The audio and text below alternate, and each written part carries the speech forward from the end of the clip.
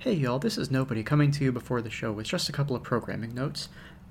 We definitely did forget to plug our Twitters at the end of this episode, which normally I would not make a note about. It's, y'all know me. I'm at patch_jacket. The thing is, Chloe recently changed their handle to match their new name, so you're gonna look for Chloephil Chaos on Twitter. That's at CHLOEPHYLLCHAOS. And the other note that we did not mention, and I sincerely apologize for this, is that I recently did a series of guest appearances on the Alphabet Flight podcast. That's at Alphabet Flight on Twitter. It is a exploration of the Marvel Universe in alphabetical order. It's a great time. I talk with Art about the Abomination and how he just gets dunked on constantly. So if you enjoy comics and enjoy my work, check it out. Art's good people. And now I think that's it, so go ahead and enjoy the show. Thanks.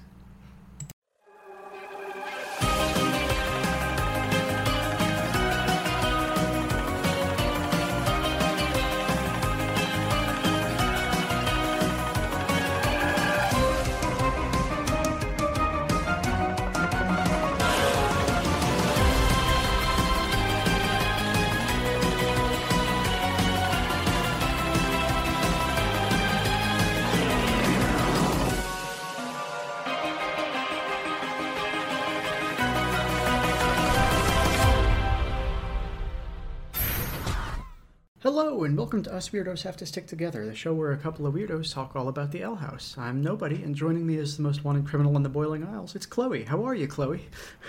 Oh boy, that sounds... that sounds different, obviously, because it only happened earlier today when I decided to go by a different name, but yeah, doing great. So always a fun time to have a new bit of gender euphoria unlock. Oh, I'm glad we could do that together. Yay. But seriously, yeah. Great name. I like it.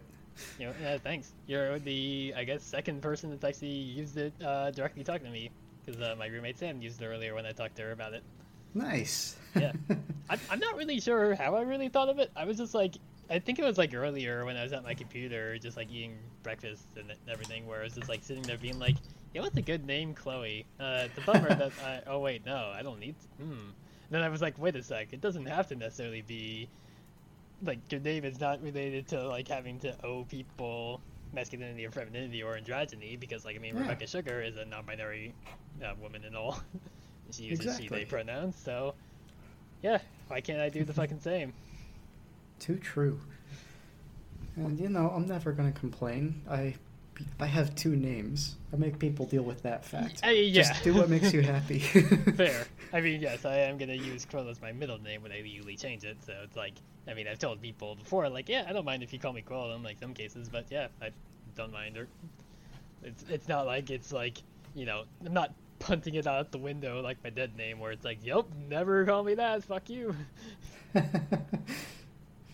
Nice, yeah. Yep. I don't know.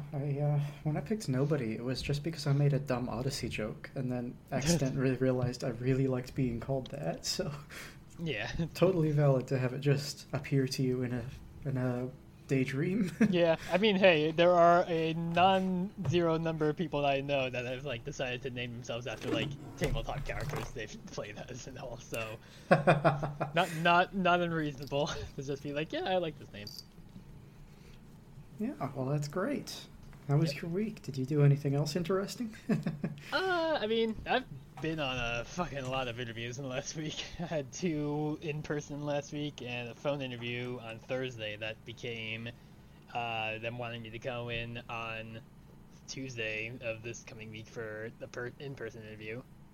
And it's like, fucking hope one of them say yes, because I need money. Please pay the non-binary idiot over here to do stuff. The one I'm interviewing with on Tuesday is actually pretty interesting because, like, it is, like, just like a kind of, like, I don't want to say, like, bog standard, like, data entry position, but it is working at a company that does a lot of, like, jewelry and watch repairs from, like, customers around the entire world, as they said. So they have, like, a lot of really interesting and valuable things go through them, just because people are sending like literal family heirlooms or very expensive things to be like worked on and serviced. and a lot of it is like my job would basically be like receiving anything that arrives and cataloging it in a database of like, okay, this is what arrived in this many pieces, this is what it's here for, kind of deal. Goodness. Yeah, it's to the point where they actually have like just because they want to be thorough and make sure nobody steals anything, they actually require you to wear clothes that don't have any pockets and go through like a metal detector on your way in and out to make sure. So they said that their dress code is very lax as a result. Like a lot of it is like sweatpants, and it's like, oh, I would have to get like pants that don't have pockets. But yeah, that shouldn't be a problem. Well, Turns out all my femme clothes have no have no pockets because a lot of femme clothes don't have pockets. Period. So there you go. I guess that would be an excuse to wear them. They want nobody to steal things, you say. But yeah, no, that sounds like a wild position, and I really hope that works out for you.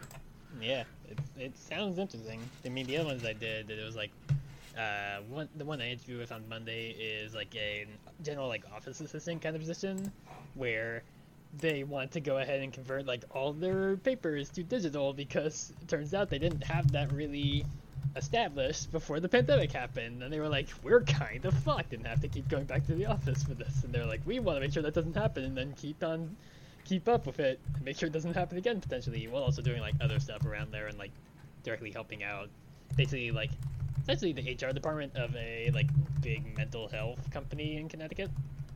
It's like literally called like Mental Health Connecticut. So it's a pretty on the nose name for a company, but it seems like it's a interesting position too, where it's like, yeah, like they were also like very open-minded about like me being like, hey, just so you know, this isn't my legal name kind of deal, which, oh boy, I'm gonna tell all these people again like what the other name is. Gonna be like, hey, remember how I said that was cool? Different here, but yeah, it's yeah, definitely interesting there. The other one is like working at a dang, I'm trying to remember what it's like. Basically like a I'm forgetting what kind of fucking company they are, but it's basically like another like clerical assistant kind of position. They're all sound interesting in different regards, but also that one is like way more people facing. And there you had to tell me like, hey, just so you know, there might be people that don't realize what they're saying to you necessarily, because not everybody who comes through here is in kind of the right mind in cases, so you might have a lot of people asking you some weird shit about your whole deal. I'm like, yep, I understand what you're getting at. Yeah, that is a lot. Yeah, I don't know what it is. Like, meanwhile, up here in London, I'm seriously considering applying for a minimum wage job that gets 9 hours a week because I can't find anything else. Oh boy, yeah. Yeah, I mean, at least there was that of like, I'm actually finding places that are interviewing me if just nobody said yes so far. Yeah. But it's like, yeah, you sound like you're having an even worse fucking time of it. It's... yeah, I don't know how to say this exactly. Like, I'm definitely not sending out as many applications as you are. But a lot of that is just because of how overwhelmed I've been at school. Yeah, you have been insanely swamped with school. Yeah, but at the same time, though, it's like, it's not like I haven't been looking, you know? And there just haven't been that many jobs that I could apply to in the first place. Yeah. Like, almost every single job that my school offers, for instance, is in the business department teaching classes. And I cannot do that. Yeah. They have 180 postings, and of those, 100 of them are business classes. Oh, that sucks. Yeah, so... you know, it's a bummer, but it is what it is. Yeah, hopefully you find something soon.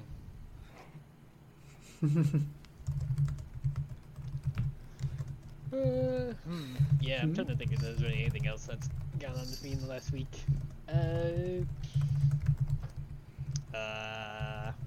Not really. I mean, I mentioned it earlier in the other thread, but I fucking wiped an Ultra Sun Nuzlocke earlier in the week, and then it continued, started another one, and I'm past there now. I've had like 18 deaths though, but I'm getting there.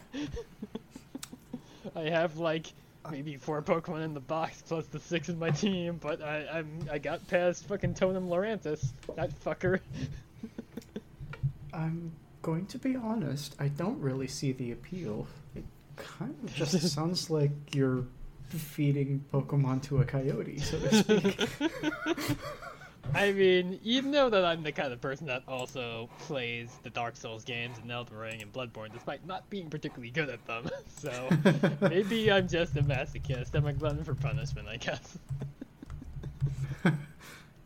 I think it's really just because like it's a way to actually introduce challenge to the Pokemon games, because especially the last few have been piss easy. Like, there's only like a couple of them that are actually legit can be difficult even when you're like being well prepared. Like, I mean, everybody says like talks about how like hard Cynthia is back in Diamond and Pearl, especially in Platinum, when their team is actually better and everything too in there, where it's like, yeah, she's a hard fight even when you're just playing normal, but at the same time you can always just grind levels to get it past her and beat her. But a lot of this is like, well, you typically don't go past the level cap of like the ace of whatever next big boss there is, like gym leader, or in the case of Sun and Moon, like the trial captains or whatever. Yeah. You know, so it's like you're trying to, like, I mean, obviously, like, yeah, like Totem Loranthus is level 24, and it's like, if you necessarily want to, you could grind and like get your, like, in my case, Torragat to Incineroar at like level 36 and stomp it. But there's no fun in that, because then it's like you don't risk the fucking starter, which I did, and my starter definitely got fucking killed by Totem Loranthus, because Torracat ain't that great, actually. It's really slow. It doesn't actually like really do a lot well. It's kind of just like kind of mediocre overall. But it's fine. I had caught a Cubone earlier, so now I have an Alolan Marowak to be my new fire type. Well, Alolan Marowak is objectively better because it's a ghost, but... Yeah, fair. I mean, it's also immune to, like, Incineroar would only be immune to Psychic, whereas, Alolan Marowak is immune to fighting in normal, and also because that's Lightning Rod, it's also technically immune to lightning. So, it's better as a tanky Pokemon. Also, I farmed trying to get a Thick Club from other Cubones, so now it also hits for twice as hard, so... It'll work out. We're getting there. Yeah, sounds like it. Yeah. You know, you might have to throw a bunch of soldiers into the wolves to get there, but you'll make it eventually, right? Yep. The commander doesn't get to choose the warriors that they have. They have to make do with the ones they got. Which in my case is like, yeah, kind of bad analogy, I guess. But like in my case, it's an Alolan Marowak, a Sylveon, a fucking Mudbray, a Magnemite. What the hell is the other two that I got? God, what am I forgetting? A Bagon, because like I made sure that I had only encounters before the one place where Bagon can show up at Kala A Bay, or I don't know how to pronounce any of the area names in Sun and Moon because it's all Hawaii based. Yeah. Bad that stuff. And then, let's see. Oh yeah, and I got a Starmie. I have a Snowpoke in the box too, but I boxed him and placed a Starmie because I remembered you can just totally farm the ability capsules in that game by doing the stupid Mantine surfing. Because my Staryu had the bad ability and not natural cure, so I'm like, oh, I can change this, and then I can also go ahead and change Magnemite to have Sturdies. This way, he doesn't get one shot by things. Yeah. Yep. Sounds like a challenge anyway. Yeah. I mean, the next is fighting Olivia, whose ace is level 28. So, yep, gotta grind up some of the other guys to get there, because like most of them are like 24 or so. So I gotta level up before that. Yeah. Really, what I probably should have done was actually keep Cubone at 27 before he evolved, because then he would have at least resisted the rock type attacks. But I still have Mudbray for that, because Mudbray actually at Lockdown does have stamina. So he at least takes less damage from it. Yep. Yeah. I did not do anything fun this week. I mean, yeah, you were busy with fucking class all the time, so it's kind of hard to really focus on doing a lot of interesting or fun things when you're dealing with essentially finals. Yeah, as stated previously, I have just been totally swamped. It's I have 4 classes, and each of them had a final project due this week. So between the executive dysfunction and the final projects, I just have not... I got a hamburger yesterday. That's the most exciting thing I did. Yeah, that's fair. Life as a grad student. Hey, shockingly enough, the best hamburger I've had in London comes from a place called London Burger. What do you know? Yeah. Well, our pre-episode chat is a little short this week, but I think that's probably okay because we have got some talking to do, huh? Oh yeah, I mean, especially with the new context we have about episode 11 from watching episode 15 earlier today. Oh, yes, indeed. It's funny how often we talk about things and then accidentally manifest them in the course of this podcast. and also how it's like, oh, the episode that we're doing, one of the two episodes we're doing today also happens to time out well with the episode that just released today. Yeah, I wonder if we should just automatically record on Saturdays. I mean, I don't know. Maybe. It depends. Yeah, so today we are starting Season 2B. Lucky listeners, you don't have to wait 3 months, so... Or for 7, however like long we did. it was. It was 7 months between Season 2A and 2B. Ah, yeah. See, I didn't keep track of it. Yep. Yesterday's light aired on August 14th. I only remember that exactly because Lumity became canon on July 31st, so it was 2 weeks after. And then it came back on March 19th, so yeah, it was a long fucking time. Dang. But, yeah, so my episode today is Season 2, Episode 11, Follies at the Coven Day Parade. And we open right away with Luce making a video for her mom. Thankfully, she doesn't really recap the last episode, which I was afraid she was going to. But what she's actually doing is trying to change her mind's mom about the demon realm. She wants to convince her mom that it's not so bad to be there. And she starts by panning out the window to show the forest, but Hootie is out there, and he's just a skeleton. He's taken off his skin. Yeah, to wash it or something. Which brings up more questions, considering we were like, Hootie can rip himself from the door and leave those organs behind. Apparently, Hootie can just leave everything behind, and his sentience is in a fucking skeleton. Yeah, I guess, because he certainly doesn't have a muscular system. He's just a skeleton. Yeah, there's no brain in that boy's skull, because you see the bird's skull, and it's like you don't even see eyeballs or anything. Uh-huh. Yeah, so Also, how did they get away with doing this joke? Like, they didn't talk about, like, how they wanted the show to be, like, Lucy's Adventures in Hell after she died, and they were like, oh, we can't Disney won't let us do that. Apparently letting, them fucking mortify a child in the course of the show by seeing her friend rip his skin and organs off to just be a skeleton to wash it is totally fine with them. Yeah, I don't know. Maybe it's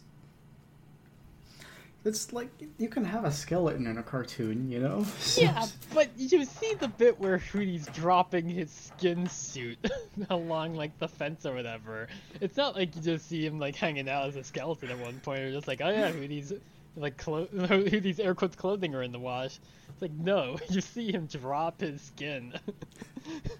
That's true, but it's not got organs or anything, so I think that's why they let them get away with it. Yeah, but we did see his organs back in episode 3 and episode 8 of the season 2. You do see pulsating stuff in the door. Yeah, we do, briefly, but that's like a cutaway joke. I think if they had wanted to have, like, a muscular system attached to this skeleton and just... I mean, yeah. that they would not have gotten away with, but since he's just a skelly, I think it's okay. Yeah, I don't know. It still strikes me as, like, I don't know how they were able to, like, get permission to show this person drop their skin and just be a skeleton. We've proven our point. We've talked for 4 minutes about the first 15 seconds of the episode. Fair. But yeah. Skeleton Hootie. He's the best. I love him. Really continues to be a nightmare. The best nightmare. Yeah, so Luce runs off to town and starts to show off her glyph magic in the video, but the light glyph she makes blinds Basha, who then threatens to set her eyes on fire. Big overreact, if you ask me, but it's Basha, so... Luce then tries to show off the school hex side, and she does try to interview Principal Bump a bit, but instead of showing off the school, he just shows off the detention pit, which has been repaired by now and allegedly improved. Terrifying. Yeah, not a great way to introduce your mom to your hometown. Um, After the credits, Willow and Gus are on the front steps of Hexside, and they're debating about what's under the Emperor's mask, because they suddenly care about that for some reason. Gus thinks maybe he's just shy, but Willow says that there's a mirror under there, and that the real Emperor was society all along. At this point, Gus suggests that maybe the Emperor is just so handsome no one can focus on what he's saying. Yeah, he's just too, like, everybody gets too distracted by the sexy. Mm-hmm. He asks Luce, since she saw him up close, not really noticing how depressed she is. Yeah, they are definitely not paying attention to the fact that Luce is very bummed out.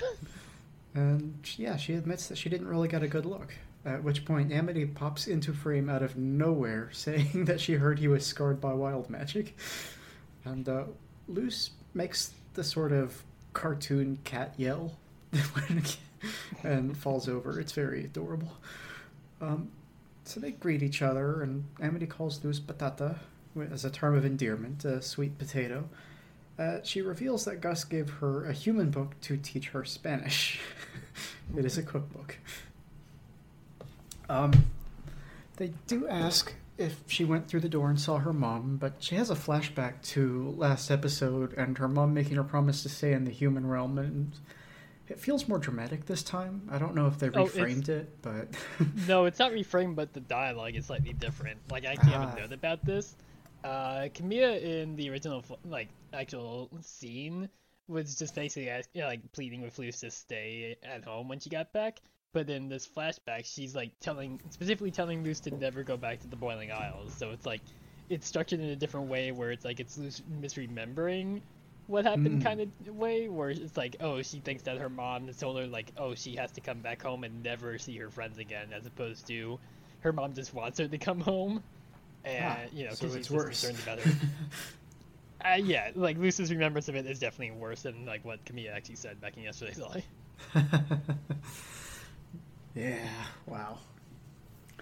But yeah, so she lies. She says she hasn't had the chance to do the door yet. At which point, Ida arrives to pick her up. She kisses Amity on the cheek and runs off at full speed. But she left her phone behind, and Amity finds it with the home screen and the video open. ... Cut away.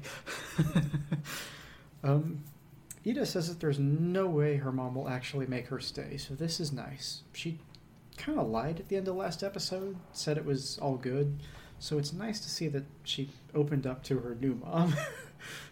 Yeah, like, I feel like the implication is that, like, after what she originally told them back in yesterday's live, she did tell Ida and King, like, what actually happened. Because, like, they are telling her, like, yeah, don't worry, there's no way she can, like, that she'll force you to stay there in the human realm kind of deal. Yeah, exactly. I'm glad that even though we saw her hide the truth, that they already know, and that it wasn't a big plot point, that could have very easily been a... Yeah, this could, like, when they announced that what follows of the Governor Parade's, like, synopsis was gonna be, I was like, oh, this is gonna be a bit where, like, everybody doesn't know the truth, and, like Luce is hiding it from even them, and it's like, no, she actually did tell them at least. Just good. Exactly, it's like, yeah. So Ida does also say that if Luce's mom tries to make her stay, then she'll put on the charm, which does very briefly give us the slightest amount of hope for Ida Mia, but then she ruins it by saying that it's a charm that turns people into obedient zombies, so there you go. Is that the actual ship name between Camilla and Ida?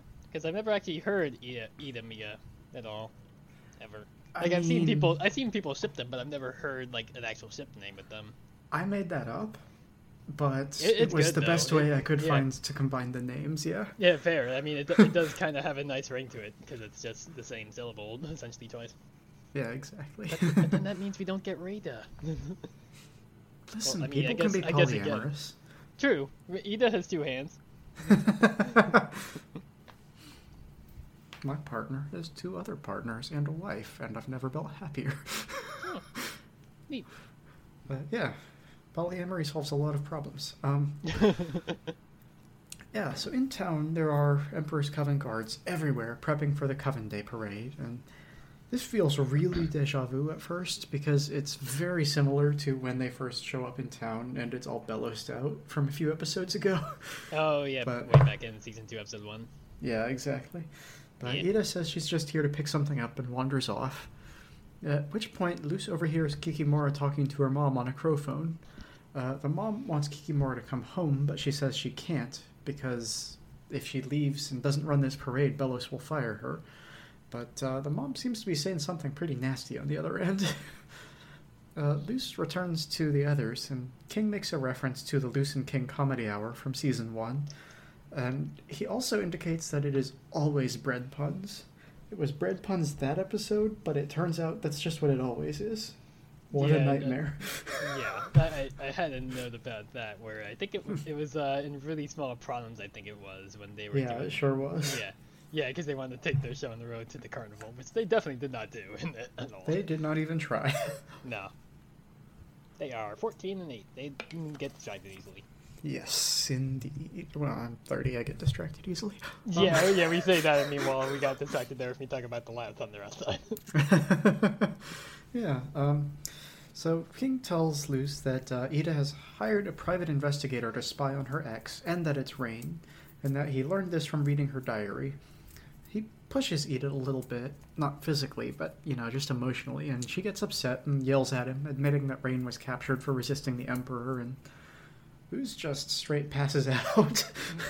At which point Ida immediately starts reading the file again. She does not even check on her ward, kid, whatever. I don't know. Student, child. In a few episodes' time, she will refer to Luce as her student/child. Yes, So. Exactly. Good mom, Ida. Except for this point where she's not bothering to deal with the fact that Luce kind of passed out from, in her mind, immediately shipping Ida and Rain. Yeah. So we do get some things by looking at this file. Apparently Rain's status is inactive, and it also says that they're a master of all manner of instruments, including the Giskar and the organ, which I love for its simplicity. I like that. I like the organ fun because it's a good joke. Yeah. Also, that their favorite food is spicy, and their favorite movie is Die Hard 2, which I have questions about. I mean, we've already brought up how people in the Boiling House watch movies at all. Because Amity has seen the Azura movie, which is on the fucking DVD. Yeah, you're not wrong. It's just that since this is specifically Die Bard, I think it's a Boiling Owls original. I didn't know there was a film industry here. Yeah, there's the book industry, and there is news. There's essentially TV with the crystal ball. So I guess there's essentially the equivalent of movies. Yeah.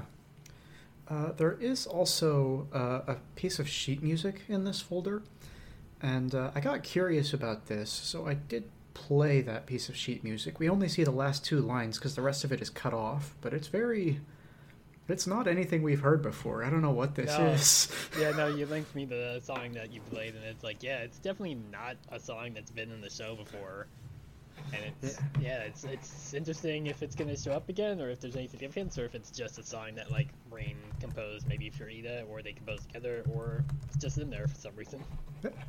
I had hoped we could play it live, but we had some issues with that text, so I'm going to be adding it in post. It should be starting here.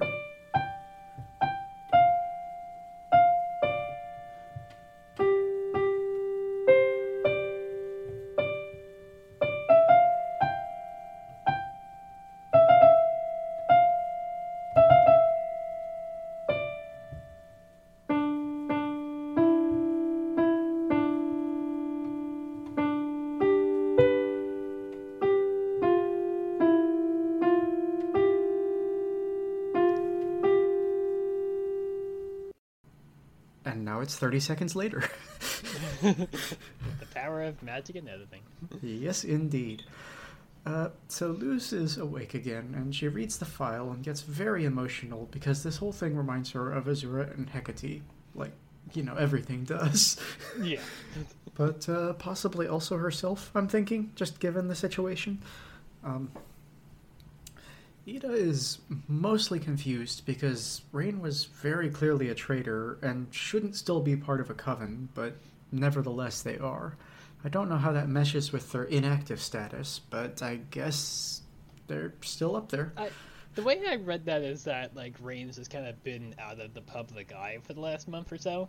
Ah, I guess that makes sense. Like I think that's I want to say that's how I read that. Like maybe this like, I mean you passed over the fact that like Ida is talking to the Inspectigator, which is the person she hired about this. But yeah, I think the Inspectigator basically was like trailing Rain beforehand, but for the last month hasn't been able to get updates, which is why they listed them as inactive. Yeah, that makes sense.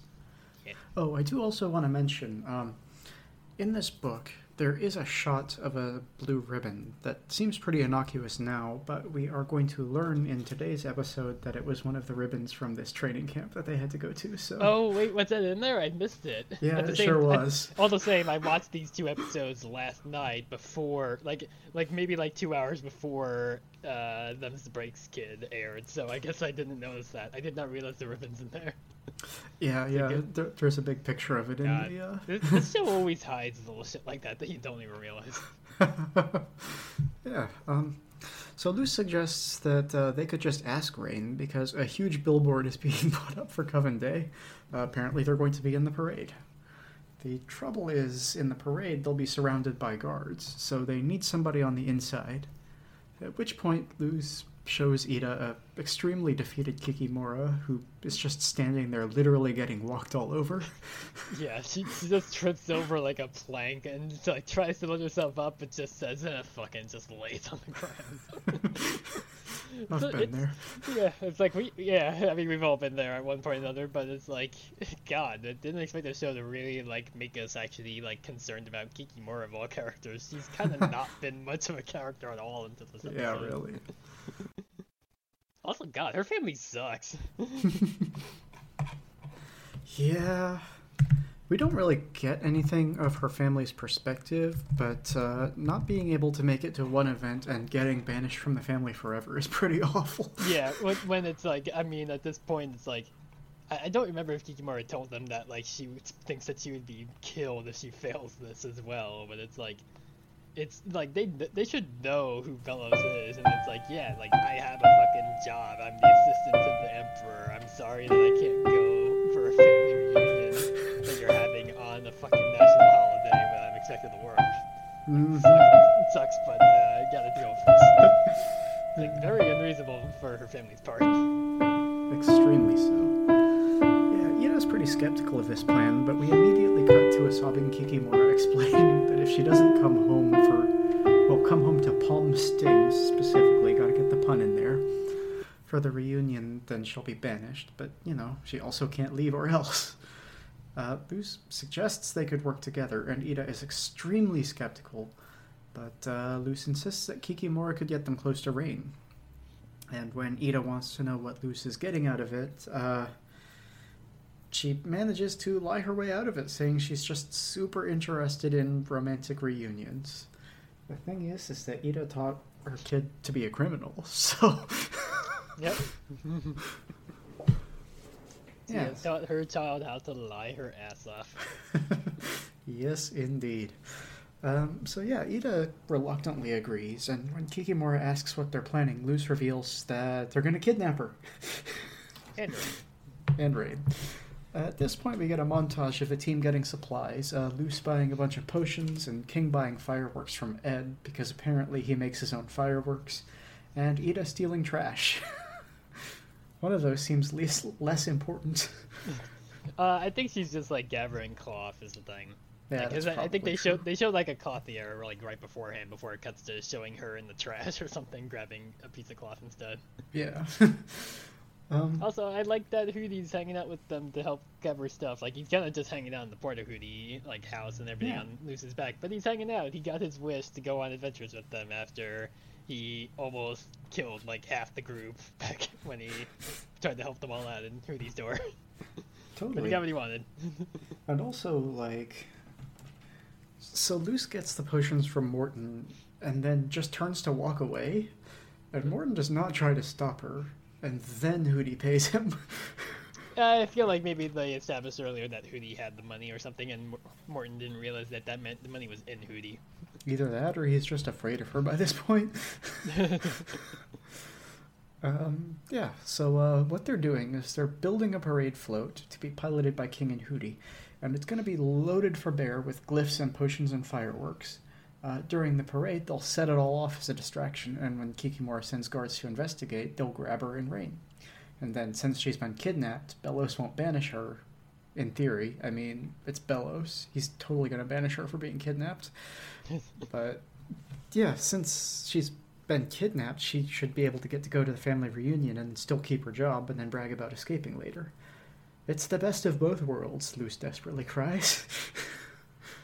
Yeah, it's like very much like I feel like everybody else at this point is like starting to catch on that Luce is like really working on this close, like it's clearly that she's not just doing this just to help Kikimora and Ida. It's like she has some ulterior motive here of like definitely not at all concerned about the other thing I dealt with a couple days ago. Nope. Yeah, I didn't write the exact line down here, but Hootie does sort of indicate that he's had romantic relationships in the past. Yeah, like it's like he's talking, like he talks a bit about like, you know, it's like Ida getting back with Rain is so romantic, and King's like, what would you know? And he says, which I've been around, which is like, has Hootie fucked? Like, yeah. Has Hootie been with people in like romantic and sexual relationships? He kind of implies that, doesn't he? Yeah. Also, it's like the second time in the show where they've used witch in place of bitch. It's the thing. Yeah. Again, another thing that I'm like kind of surprised they keep getting away with, considering they did it like twice so far. Yeah, listen, I know we don't want to talk about this. I know we don't want to think about this, but if Hootie's dated people, did he date them as Porta Hootie, or did he date them as the house? I would assume as the house, because like he needs somebody to take him around. I guess if he was going on a date with somebody, they could carry him around as the house, and he could just like stretch around and be like facing them and talking to them as they walk or something. I don't know. I mean, for all we know, Hootie's just full of shit. Is the thing. Yeah. I mean, Hootie has made that stuff before, so he well, I mean, we've seen he's full of bones, so. Yeah, so we cut to Willow's place where Amity shows up and interrupts her workout. Willow was doing like forearm lifts with some seriously big barbells. So yeah, Willow is swole as fuck. Yeah, really. I mean, we've kind of gotten that a bit because like I remember, I think there was like one part where we think we saw her exercising a little bit in like one shot back in season 1, I want to say. But I don't remember. I feel like there was like, I don't know, maybe I'm thinking of like I think it was actually like artwork that Dana did like back in season 1 with like Willow had like one of those like, oh, what the fuck are they called? They're like those little like exercise things where it's like it's the two things on the spring that you like grab with one hand and like push together. Oh yeah, those. Yeah. What the fuck are those things tensor called? trainers, I think. Something like that. Yeah. Yeah, I think it's maybe that, which is like I feel like people thought that she worked out, and then like that basically like was Dana being like, yeah, she does. Yeah, I don't think we've actually seen it in the show before this, but it would not shock me. Yeah, so they really don't know how to interact with each other, but Amity is pretty upset and kind of desperate, so she just sort of trauma dumps immediately. Yeah, doesn't take her long before she fully just says why she's actually shown up at Willow's house. Yeah. The thing is that she thinks, correctly, that Luce is lying about not having been to the human realm, and she has Luce's phone, so she could check, but she also doesn't want to invade her girlfriend's privacy. And Willow agrees to give her advice if Amity will braid her hair first. It's very cute, and Amity says that she's glad that they can be close again. I'm just glad we got this scene. We needed this. Yeah, like it's like, yeah, like we were definitely like they were getting better in their relationship as we saw throughout the show, but I definitely do like that they included this to show like, yeah, there's still like some work for them to do and they're getting better, but like it's still like a little weird between them because like I mean Amity is like kind of like uncomfortable when she does show up at Willow's house again because it's been ages. Yeah. I like it. And also I just like the little like pattering of Willow's feet that she does when she sits on the floor waiting for Amity to start braiding her hair. It's cute. But yeah, I looked it up. Apparently Dana did a Reddit AMA at one point where she stated that Willow works out every morning. Ah, I see. But it wasn't until this episode where we saw that she actually works out. And again, we'll see that again in 2 episodes' time as well. Yes, that was correct. It was not on the show, but it was confirmed by Dana herself. Yeah. So we cut to the pre-parade staging area, where Kikimura is worrying about the plan out loud, just entirely compromising operational security. Yep. At which point Rain shows up and asks what she's talking about.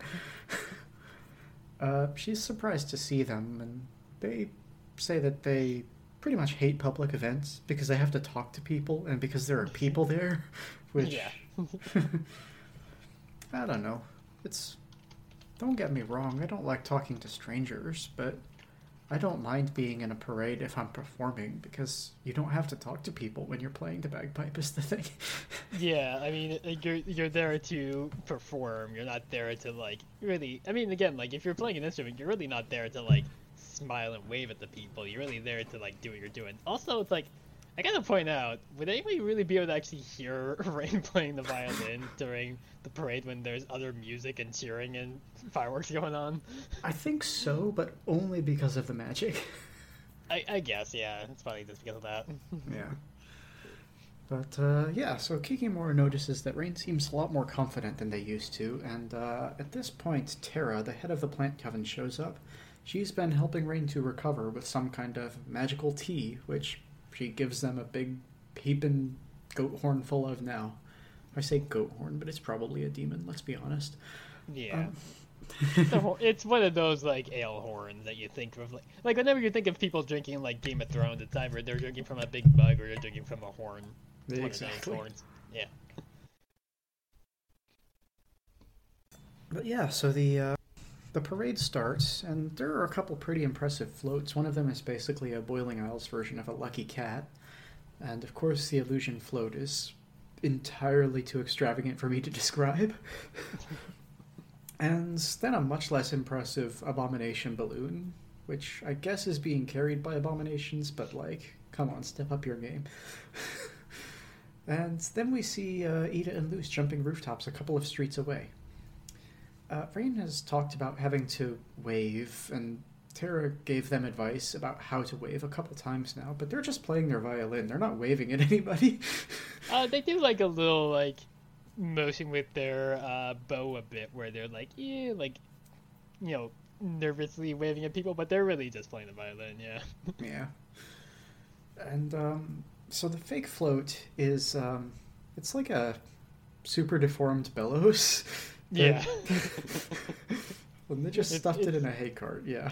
Yeah, it's pretty goofy, but also for the fact that it was, like, made by 4 idiots in an afternoon, it's not bad. No, not at all. Especially with the fact that they make it elaborate enough where they can, like, use a mechanism that causes, like, it to raise up his hands in, like, a finger guns and do, like, a wink at the audience. Yeah. People absolutely love this float. Yeah. Well, it's a bellows. Everybody loves bellows. I will say, as a bagpiper, I've done a lot of parades, you know? It's like one of the main things is that you can walk and play. That's what bagpipes are famous for. And it's not that easy to get into a parade. You can't just turn up with a float. Yeah, they had to have been, like, there had to have been, like, an opening for, like, they needed another float, which is why they took this one, which I presume was submitted anonymously, because I don't think they would have accepted a float from known criminals such as Ida and Luce. Mm-hmm. Mm-hmm. And of course, or it's just like a communal thing that they let anybody have a float as long as it's not, like, you know, offensive or anything. Maybe, yeah. I guess I don't know how that works. And all the parades I've been in, you had to register in advance, so I was a little put off by this. Yeah. Hey, you want to hear a bagpipe joke? Why do bagpipers walk while they play? Because they're probably without hair? To get away from the noise. Yeah. Yeah. So they make the bellows do finger guns and wink, which is apparently the signal. So they bring into action, or at least Ida does, because Luz can't make herself jump down from the roof. I like how Luz is the one that came up with this plan, and that she didn't consider the fact that she would have to be athletic and getting off the roof. Like, she had no problem doing, like, parkour to get from rooftop to rooftop, but since she has to slide down a rooftop, she's like, oh, well, I didn't think about this part, whoops. Yeah. So, yes, King and Hootie, I mean, when the time ticks down on Hootie's truly horrendous meat watch, they launch the fireworks, which spell out bellows, more like boolos, and a thumbs down emote. And Rain actually seems really upset when they see this. Not sure what all the glyphs and the potions were for, but we don't really see them, just the fireworks, so... I feel like they were, like, part of the, like, firework display itself. Like, they were, like, how they made it have the text and everything in there. That makes sense. Yeah. So Kikimora sends the guards to examine the float and investigate, at which point Ida and Luz appear from invisibility behind Rain's float. They set off a new glyph combo, which creates a giant smoke cloud all over the place. And in the cloud, Luz grabs Kikimora, claiming to be Hecate, here to whisk her away to a kingdom of mirrors and snakes. Amity is in the crowd and immediately knows who this is, obviously. Yeah. I want to say also, I don't think it's a new glyph combo. I think it's the same mist that Luz used back in Hunting Talisman. Oh, is it? Okay. I think so. I want to say it is. I have to like look back at it, but I think it is just a typical like fire and ice glyph combo, just like that one was. Okay, well, never mind. It's hard to tell. Now that we're doing combos, we just don't get as good of a look at them as we used to. Yeah, I mean, it's only in this episode where we actually see the invisibility glyph combo for the first time, even though it's been around since episode 3 of the season. Yeah.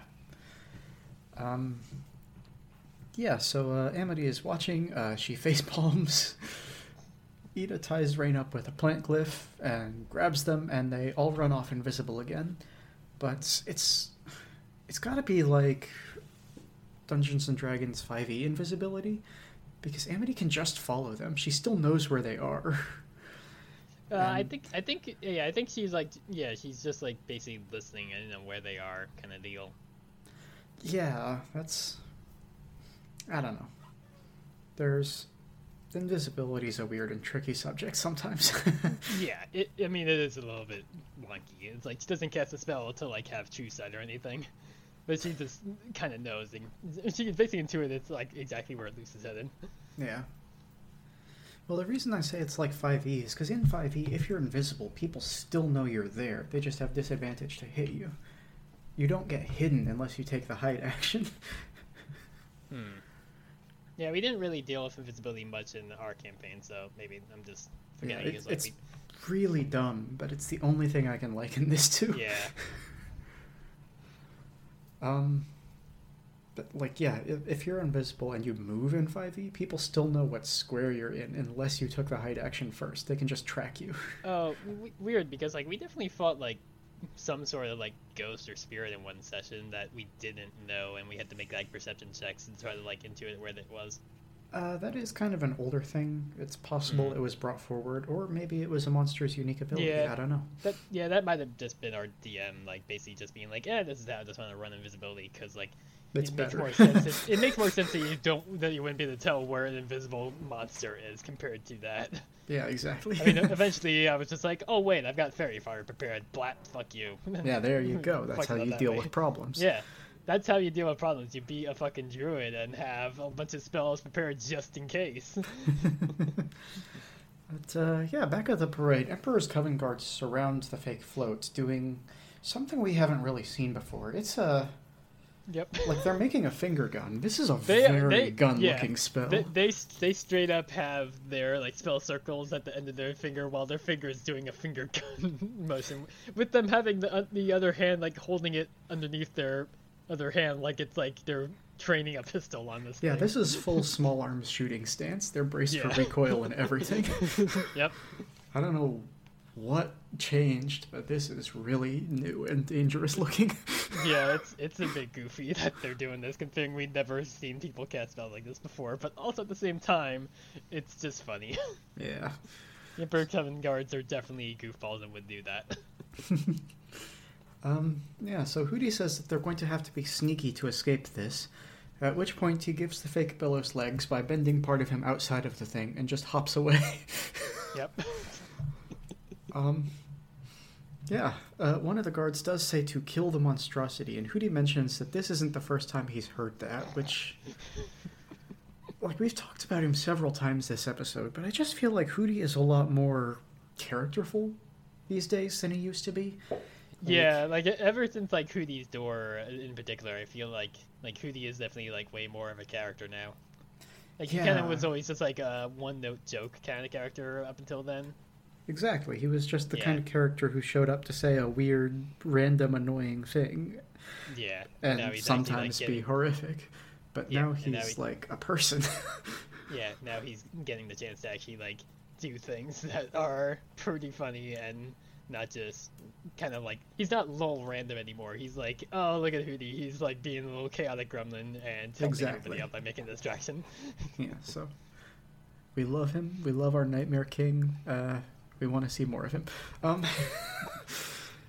Ida unties Rain out in a dark alley and hugs them, saying that she's glad that they're okay, but they are very confused because they don't remember the last meeting the two of them have. They claim to have spent the last month sick in bed and to have not talked to Ida in literally years. They say that they can't associate with wild witches anymore because they are the head of a coven and warn Ida to leave, but she won't until she gets through to them. At which point we cut away to Luz carrying Kikimora through the streets. They're visible again, and when she realizes this, Kikimora warns that she will end them if they're caught. Apparently she is very afraid of Terra Snapdragon. Hootie, still pretending to be Belos, is just hopping through the streets, proclaiming new rules. The law has no meaning. Stealing is legal. And I am your god. Yes. He is pursued by Emperor's Coven guards until he turns around and starts chasing them, screaming that he is their god. Like I said, again, we love him. It's a very funny little bit. It's goofy, but at the same time, it's like, well, it's letting Hootie and King have their moment to just fuck up some guards. Exactly. So where Luce is, Terra arrives looking for Kikimora and monologues a bit. Luce has them ducked down behind a hay cart, and Terra definitely knows they're there, but she doesn't attack yet. As Luz puts together a new invisibility glyph with just a leaf she found, Terra says it is too bad that Kikimora vanished right before her promotion, which causes Kiki to gasp, revealing their position. And Terra attacks with a sharp vine, which is held back by an abomination. Amity's here. They start running, and Luz asks how she knew about all this. Apparently, this whole plan was just literally a thing from the 5th Azura book. Yeah, the one that Luz lent Amity way back in Season 1, Episode 7. Yeah. Because she didn't have the 5th book. Also, have to worth pointing out here, Amity Blight does another treason here in this episode. It's true, she does do that. Yep. She not only attacked Hunter back in Episode 9 of the season, but now she's attacking one of the Coven heads. Yes, indeedy. Luz is touched that Amity remembers her favorite part of the book, but Amity mostly just wants to keep her girlfriend out of jail, which, fair. Then she does something that impressed everyone forever and makes an abomination skateboard. Yep. And they roll off down the street together. It was very funny after this episode aired when the Mystery Shack Twitter account was just like, there's so much fucking merch in this episode I gotta make now, Jesus Christ. The skateboard being one of them. It was very funny because Dana was like, well, I think you forgot one, and sent them a picture of Hootie's terrifying meat watch, and they're like, no, absolutely not. But me and some other people were like, no, you gotta make the meat watch. It's gross, you gotta do it. Yeah, we cut to Rain and Ida fighting, and this is a pretty good fight. It's much more impressive than Ida ever was when she had her magic, except for the Lilith fight. Yeah, I was about to say, except for that fight, when it's like, that's some dope shit. I mean, that's the one time that I've used a screen cap from a fight in this series as the episode picture. But she manages to get in close and plays a recording of them playing Rain's Rhapsody together, asking if they remember that, but they don't, and give her one last chance to run. She pretty much intends to stay, but more guards show up, calling for Rain, and she goes for an invisibility glyph, only to discover that it fell out of her hair. This is the second time that's happened. Maybe this hair is not very secure storage. Yep. So, Oh yeah. wait, no, she's kind of like patting at her shirt to get it, like not at her hair though. So maybe she actually did have it in her clothing and not just shoved in her hair. That's In fair. her defense in this time. I just don't understand why people don't have pockets in this series. Yeah. I mean, no, we'll see. We'll see. Luce has a pocket in episode 4 because Amity takes a glyph out of there in that episode. So Luce has pockets, but also Luce is the only human. So maybe witches are just like every pair of like femme clothes in modern day Earth where nobody has pockets. Nightmare world. Yeah, and Luce only does because Luce is a gender non-conforming individual who wears shorts. Listen, I'm not the person I was back in high school, but there was a time where I refused to leave the house if I had less than 8 pockets on me. I had a lot of stuff that I carried. Fair.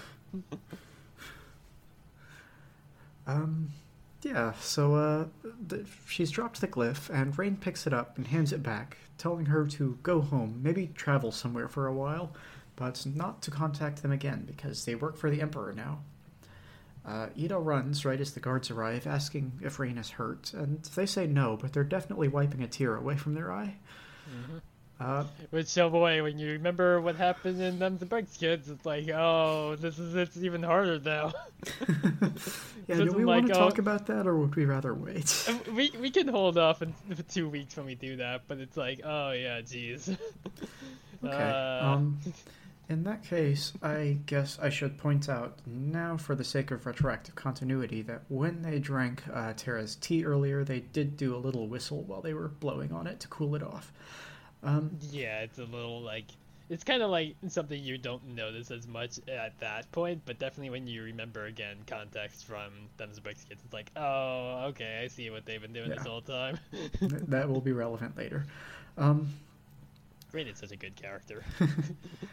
So, out on the outskirts of the city, on the pier, Amity and Luce get Kikimora to the Hands Dragon, which we learn is named Princess. Luce is sad to see her go, but apparently Principal Bump has been housing her and just cannot keep doing that. I don't blame him, it is a dragon. Yeah. Luce is very excited about all of this. Since they pulled it off, that's, proof that you can have the best of both worlds. And Kikimora makes a big show of talking about how kind Luce is, and how foolish, because now that she's getting a promotion, she literally does not care about her family anymore, and they just put her on a dragon. Even when Amity points out that the whole thing might have been a lie, she says she's willing to take that risk, and that her family can burn, and that she's going to give Bellows a couple troublemakers as presents. Which again, her family sucks, and I can't also disagree with the fact that she's like, my family can burn for all I care, because, again, not had the greatest time with my own family.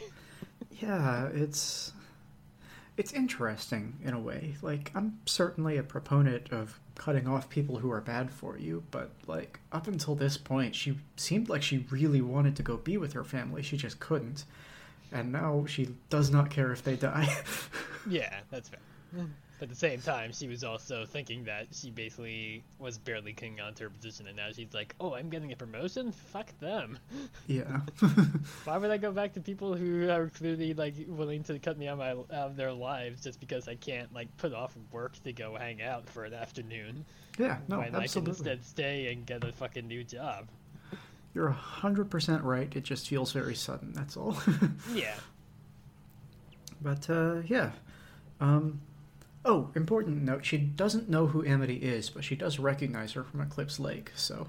yeah, it's a bit strange that she doesn't I mean, I guess maybe she doesn't recognize Amity because she doesn't have her green hair, but it's like, I feel like any of the Blights are, like, pretty recognizable, considering that, like, especially with the fact that Odalia and Alador are literally, like, kind of contractors for the Emperor at this point. Yeah, especially given that they used to use Amity as, basically a punching bag for their shows. Yeah, and I mean, she also was, like, there as like Lilith's like protege, and it's like Lilith worked in the Emperor's Government at the time, so it's a bit strange that she doesn't actually recognize who Amity is. Yeah, exactly. But so she has Princess attack, and Luce and Amity do a combo move, with Luce creating an ice pillar, and then Amity flash evaporating it with her purple fire to create a huge steam cloud. It's very good, but almost entirely ineffective as the dragon really continues to chase them. Yeah, it's really just like a desperation, like, we gotta try to make some cover and get out of here. Yeah. But, so they do another combo move where Amity fires rocket fists made of abomination goo that have ice glyphs imprinted in them, so when they connect, they freeze the target they touched. This is brilliant since glyphs activate on touch. I love this. Yeah, I especially like how it's like this is the first time we really actually see the two of them fight together, but it's like they are so fully aware of like what each other is capable of, and they fight so well together. Exactly. That's how you know that they're made for each other, if they can kick ass together, right? the only way they could be gay is if they actually fought each other directly at some point, but I don't think they're going to do that at this point in the show. You never know. They still have time to get swords. I mean, yeah, fair. Yeah, so Princess gets frozen, but she busts out pretty much immediately and is about to eat them, only to be subdued by a bunch of seaweed. Terra is here, popping out of the water in a big, like, plant pod. At this point, she says that Bellows has, like, a lot of plans, but starting riots by hurting kids does not figure into any of them, which... This made me sad. There would be riots if the cops hurt kids in the Boiling Isles. The demons in hell are literally better than real people on Earth. Yep, sure. But, yeah, so, moving past that real quick and not dwelling on our hell world, Kikimora asks why Terra isn't watching over Rain, and she reveals that she wasn't here for Rain, she was here for Kikimora this whole time. As it turns out, that promotion she mentioned is real if Kikimora proved her dedication somehow, and she did pass. Kikimora is thrilled by this, immediately asking who she gets to command. She's a power-hungry little monster, but the only perk is that she gets to live. Yep. Your promotion is continuing to be alive, Kikimora. Congratulations, you asshole. Yeah, so Terra grabs Kikimora and heads off, saying to the kids that the Emperor says he's looking forward to meeting her. She does say it that way, rather than meeting her again. I don't know why, but it's just a weird phrase. Yeah. Luce kind of tackle hugs Amity and thanks her for saving her, and asks how she can make it up to her, at which point Amity asks her to talk about the video. She says she didn't watch it, but she does know that Luce made the door and saw her mom. I'm not sure how she knows that if she didn't watch the video, but I guess she's just making connections here. Yeah, she's basically just intuiting, like, okay, clearly something... Because, like, Luce is usually, like, a happy-go-lucky goofball, and it's, like, she's clearly, like, distraught over something, so it's, like, clearly something has to have changed here. And it's, like, okay, she can basically just figure it out from there. Because, like, we don't get a good idea of, like, how much time has passed between, like, Eclipse Lake and this episode. Yeah. Like, it's you have to assume it's like probably been at least a week between when they were like able to actually make the door, and like it's probably only a couple days after yesterday's light at this point. Yeah, so it's like it's definitely like it's I guess this is something that still feels weird to me. It's like why would Gus, Willow, and Amity not have been present when Luce made the door, just in case if something went wrong and like she had to like say goodbye to them just in case, because it's like. It's very strange that they weren't present for that, at the least Amity, considering that she's her girlfriend and everything. But it's like, maybe they were busy that day and couldn't be there. But also at the same time, I guess, like, at the same time, Luce clearly didn't really tell them that she made one, I guess. So, I don't know. It's a bit weird. Yeah. There's a lot of secrets going around this house. Yep. So Luce says that Amity was just so hopeful that this would, work and make things better, that Luce didn't want to hurt her, and Amity just calmly asks her to tell what happened.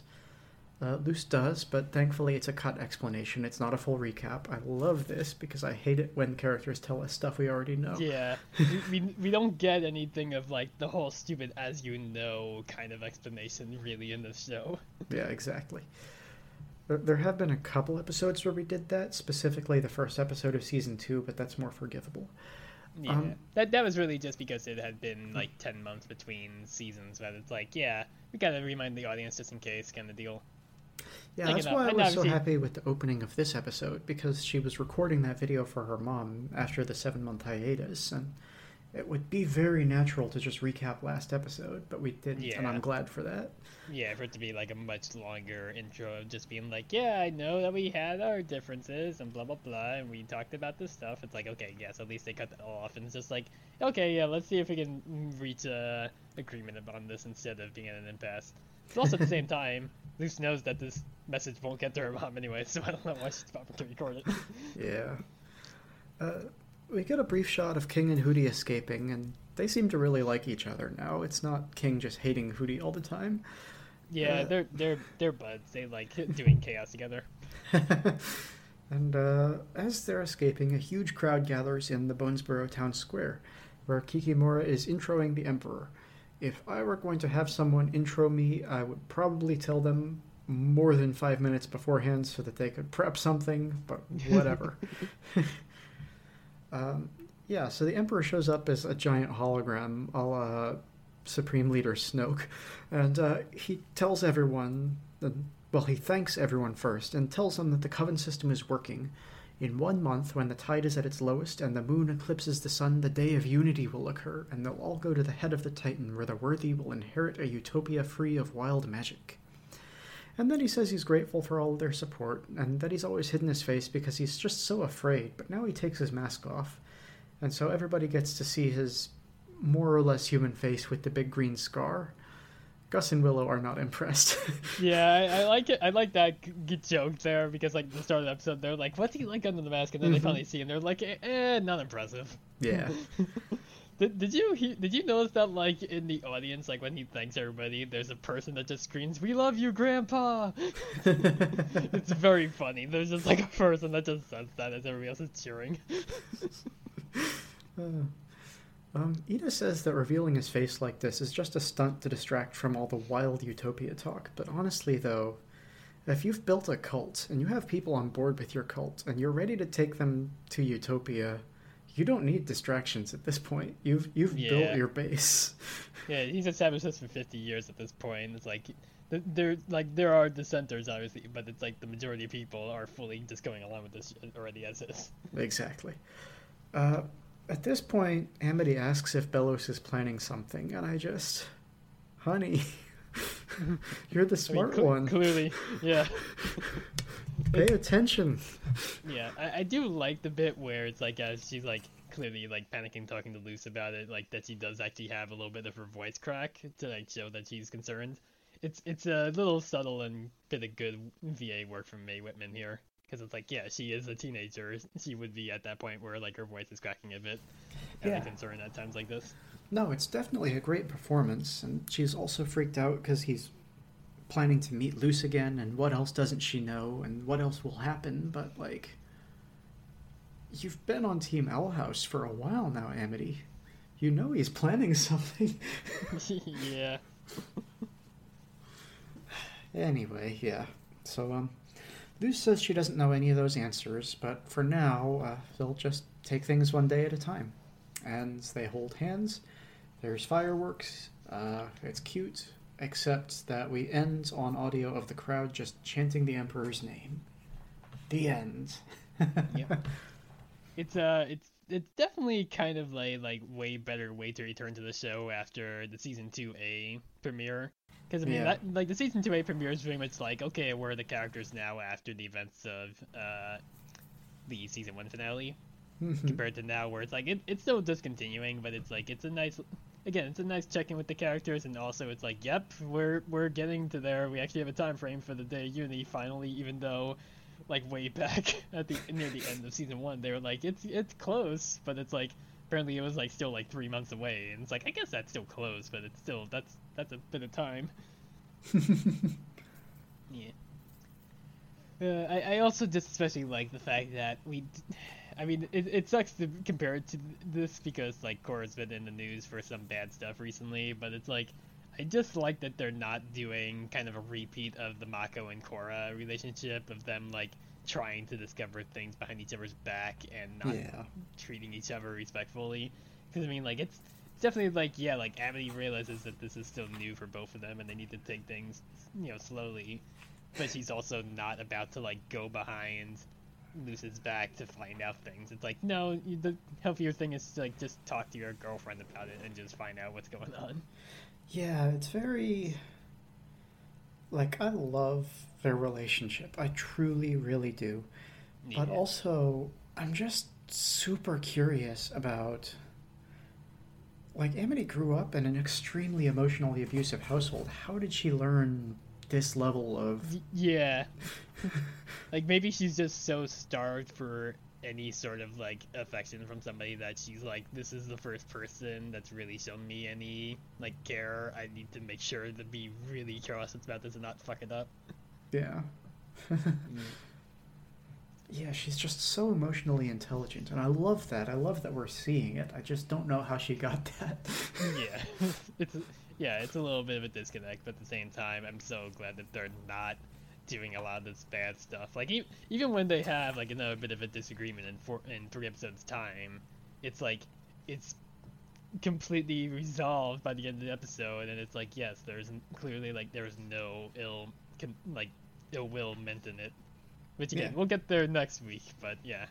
Oh boy, I get to do the conversation about. I get to do the synopsis of that episode. Oh boy, that episode where every time I'm like, I am a big, strong adult, I can handle this, and go back and rewatch that bit. I'm like, oh no, I can't. Yeah. Gonna be fun. Yeah, this show just keeps finding new ways to make me cry. That's what they want, you know that, right? Oh yeah, I mean, yes. Dana Terrace has said that season 2B is the pain part of season 2, and it's like, yep, very much there already. Yep. But so that's my episode. And I was not wrong about having a lot to talk about. We talked about that episode for a full hour. We don't normally do that. Yeah, no, it's a lot. And I feel like we're probably going to go the same as length for this one because, again, episode 12 has a lot of shit happening in it, too. Yeah, it sure does. Yeah, I can finally talk about how much it was like, I definitely do have a tattoo of a glyph on my arm. This definitely is a bit strange in comparison when I'm thinking about this episode. Yes, yep, Elsewhere and Elsewhen, episode 12 of season 2, opens on a shot of Luce's Portal Door 2.0 poster board, which has little notes such as, like, wondering why Billis wanted the key / portal, wondering if there's more Titan blood somewhere to be found. A little funny note from King saying, you remember to drink water, with blood definitely crossed out, because I guess people on the boiling house just drink blood and not water, I guess. Either that or this is just King's blood obsession showing through. It might be, yeah. I mean, it is King. And there's also Amity's blood-covered glove on the board as well, with a little other note from Luz reminding herself to buy Amity a new glove. Yeah. Which is, like, cute, but also it's like, Luz, you're definitely using Ida's money, it's not your own money. Like, it's like, have Ida give me money to buy Amity a new glove is really its context. But yeah, she's just there, like, watching the Echo Mouse, spinning running Soul Wheel, and she's just talking to herself about trying to figure out why she couldn't get the door to work on her first attempt. But she then goes and joins a party that Hootie is hosting for Lilith to celebrate her new job as the assistant curator of the Supernatural Museum of History, which is something that we already had kind of gotten context for based on the charity event that Dana ran, where they played this audio of Lilith sending a message to Hootie after the events of Hootie's Door, where she talked about her job. Yeah. Yep. This party also consists of Ida, King, their mom Gwen, Tiny Nose for some reason. I guess because Hootie's friends with Tiny Nose, he invited her. The Emperor's Coven guard Steve, who is from really only showed up in one episode because he was there with Lilith when they were looking for the information about the Bloom of Eternal Youth way back in season 1, and he got name dropped in Eclipse Lake, but didn't actually show up himself. Yeah. Morton for some reason. reason. Well, he might have. I guess, yeah. we never got Steve pointed out in the episode, but he definitely was present. But yeah, like I said, Morton's there for some reason. I guess because he's basically helping Ida and Lilith with the elixir, so I guess that's why he got invited. Yeah. it's a bit of a funny thing that he's there. And also, woman that we haven't met yet, but will be introduced to soon, because she basically is like just kind of bouncing for the party pretty quickly because she has like another adventure to go on. Like basically just like goes and fully like wrestles a griffin from the sky with her like weird like whip talisman to just fly off into the sky. And Lilith has an outburst to Luce where she calls her Flora Disflora, bad girl historian, celebrity, and her former mentor in the Emperor's Coven. Definitely not at all a reference to anything else. Nope. Just original character, do not steal. So I noticed something about her that I didn't notice last time. And it's moderately horrifying in context. I don't know how deep we want to talk about her, since she's just kind of a one-off. I said it on air. Now she's going to get an episode. Yeah, every time that we talk about this character's not a character, they come up again. I fully expect that Flora the Explorer will show up again at some point, considering that they actually bothered. I mean, she got also name-dropped in the audio bit recorded by Sissy Jones of the letter that Lilith sent to Hootie, so it's like, she showed up in that and then showed up in the show, so it's like, I wouldn't put it past him to bring Flora the Explorer back for one point. But what were you going to mention about her? So, I mean, like, we all know she's based on Dora, right? She's Dora the Explorer. Yeah. The thing is, though, is she uses a whip all the time, and that whip is made from blue leather and topped with a monkey head. Mm-hmm. Yeah. It's her talisman. She has a monkey talisman that can turn into a whip. I don't think it's a talisman. Its eyes are X's. I think it is supposed to be a talisman. Is the thing. I don't think it's just a monkey corpse that she turned into a whip. I think she tanned Boots' hide. I don't know. Who can say? I think it's supposed to be the talisman, but I don't know. At the same time, it might just be a whip with a monkey head on it. But yeah, Lilith is pissed just because she only ever got a desk job back at the Emperor's Coven, I guess during the time when Flora was her mentor, whereas Flora got to lead a life of excitement. And Lilith's just hell-bent on proving herself via a museum exhibit that will wow everyone to really show up her former mentor. Oh, sorry, real quick. I also just really loved that Luce was suspicious about the name, given that she's the one who actually speaks Spanish. Yep. Luce is, like, definitely aware that some weird shit's going on here. But yeah, after the party, Luce is just studying Philip's diary some more, where he muses that it's either the 1660s or 70s, because he just can't keep track of time very well, not on Earth, and that he's collected all the portal agreements, but still needs to find the collector, which is the Sun and Moon person we briefly saw back in Hootie's door. Like, I mean, months ago by this point in real world, and only like a few weeks ago in our podcast. But the entry cuts out as Philip says that he and his companions need to first face some sort of creature, and King and Ida say they never have also heard of the collector. Very, very, very funny note here that, like, Ida finds it a bit fulsome to use the word "the" in their name when she also goes by the Owl Lady. Yeah, she didn't pick that, though. Yeah, true, people picked it for her, but she still didn't, like, dissuade people from using the name. Like, she does straight up have a title that starts with just like the collector. But yeah, Luce is so focused on meeting the collector because she feels like she failed last time at her first door and needs to do better. And she just mentions she wishes she could go back in time and talk to Philip about the door, at which point she has an idea to ask Ida if time magic is a thing that exists.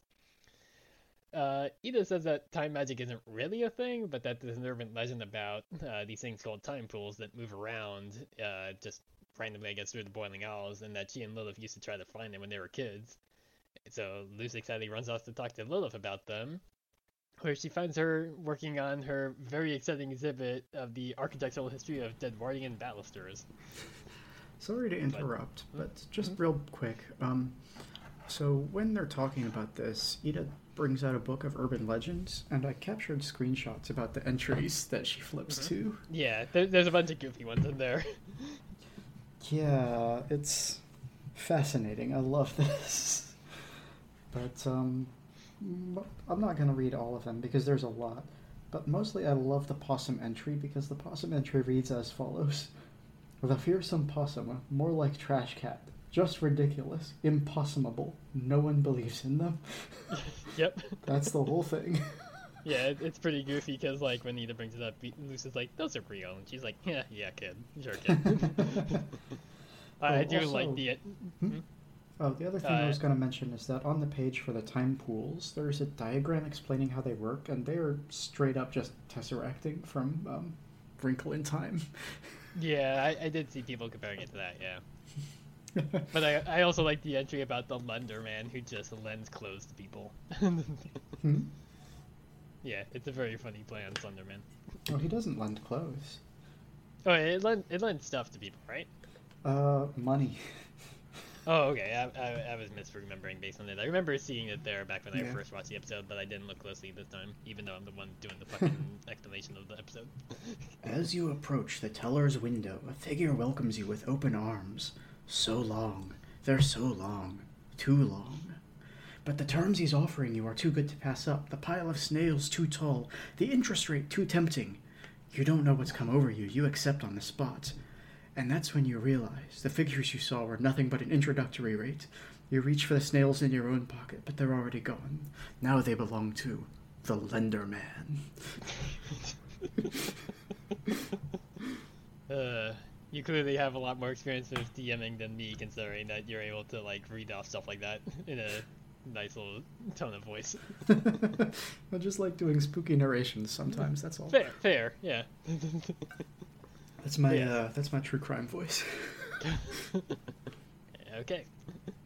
But yes, Lilith just immediately realizes that her plan to one-up Flora definitely won't work based on Lucy's expression, where she just has a whole, like, yeah, sure, honey, kind of look on her face. But yeah, after giving her a bit of a pep talk by mentioning that she refers to Lilith as her cool aunt in her journal, Luce comes up with the idea of them working together to make a great exhibit on the time pools for the museum, while her being able to get information out of Philip.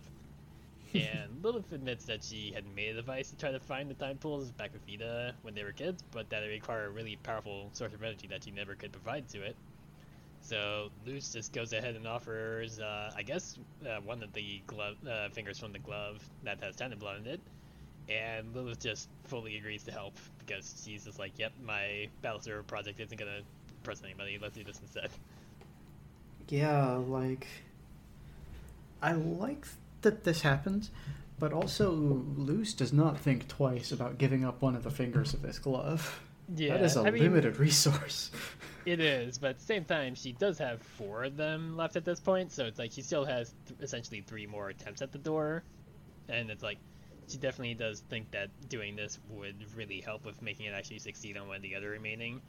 So it's like it's from her viewpoint, it's like it's an acceptable loss considering that it might really help with any other future attempts at making the door. Yeah, I guess that's fair. Yeah. After a montage of them following various clues from Mita's book and little device, they eventually come to find a beach that looks empty at first, but Luce kicks a rock in her disappointment and see it disappear in the sand. So she actually does the reasonable thing and shoves her face into it, just like she did back with the portraits back in Understanding Willow. And she pops up in a prehistoric era with dinosaur-like demons and excitedly tells Lilith that they were successful. Luce tests a few more pools and eventually finds one to the Deadwardian period, but shortly before that, Lilith actually shoves her face through one and accidentally trips over herself in the past because she thought it was a rock. It's a very funny little goof that it's in there just for Lilith to accidentally have kicked her own head. Yeah, Lilith warns Luce of all the things that could possibly go wrong, like them being stuck in the time period that the tide comes in, or the blood fly effect. But after that, she says it's just fully timed to boogie down to History Town, which it's very funny when Lilith is able to just be herself rather than pretending to be a shitty authoritarian cop. Yeah. It's very funny when she gets to just be herself, because she also is doing a silly little hip thrusty dance while doing finger guns off to the side doing this. And they just a lot of finger guns lately, yeah. Yeah. I mean, I presume that a lot of people were taught finger guns by Luce. I don't think it's something they mostly would know. But yeah, and they head off to go see Philip.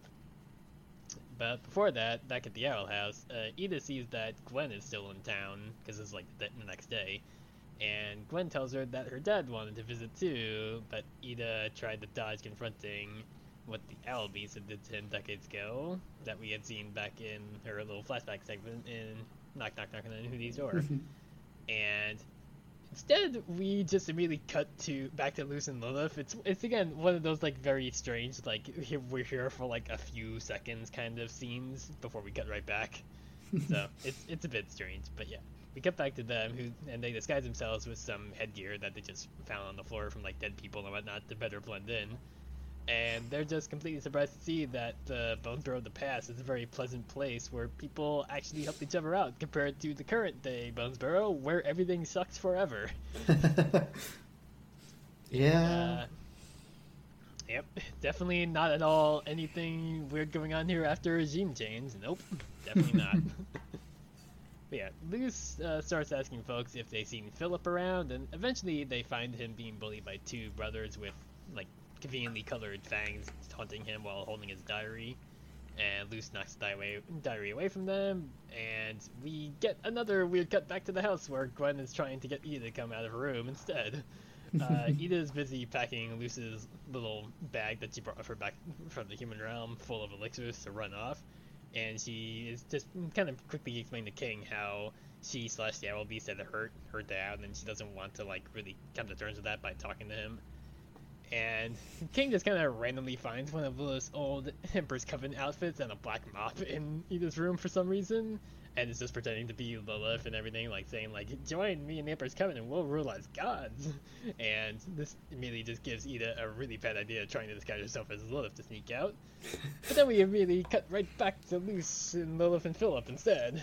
So again, it's some weird structuring still going on in this show, unfortunately, but at the same time, they don't have a lot of episodes, so they gotta do what they can, I guess. But yeah. And the two brothers decide to leave, saying that it's not worth their time to deal with Luce, but they also grill Philip on the way out about what happened to their brother Blue Fang and his talisman. Luce picks up some of the pages of the diary that fell out as they were taunting him with it, and sees a duel of the two brothers in the margin, but before she can ask about that, Philip just kind of really grabs them from her and refuses to talk to her at all, even though she just helped him out, until she actually mentions like offering to help him find the collector. Yeah, so, he's he's not a good dude. No, I mean, yes, this was like the first clue that's like, oh, this guy's a fucker, and then it's like, oh, we definitely see him be a fucker in like 5 minutes time. Yep. Yep. Yeah, they walk for a bit, and Luce is giving a cover story for herself and Lilith, calling themselves Zura and Gertrude, who now seek the collector to reclaim their castle from the Togers. I really liked the joke about the Togers. I never actually noticed that the first time I watched it, until I saw the subtitles. I thought he just said ogres. It's a very funny play on words. And they enter a cave, and Luce produces a like glyph since Philip doesn't have a torch on him, and he comments on how it took him years to find the other 3 glyphs, and just kind of muses about how it seems like the world wanted to hide them from him, which is definitely not foreshadowing.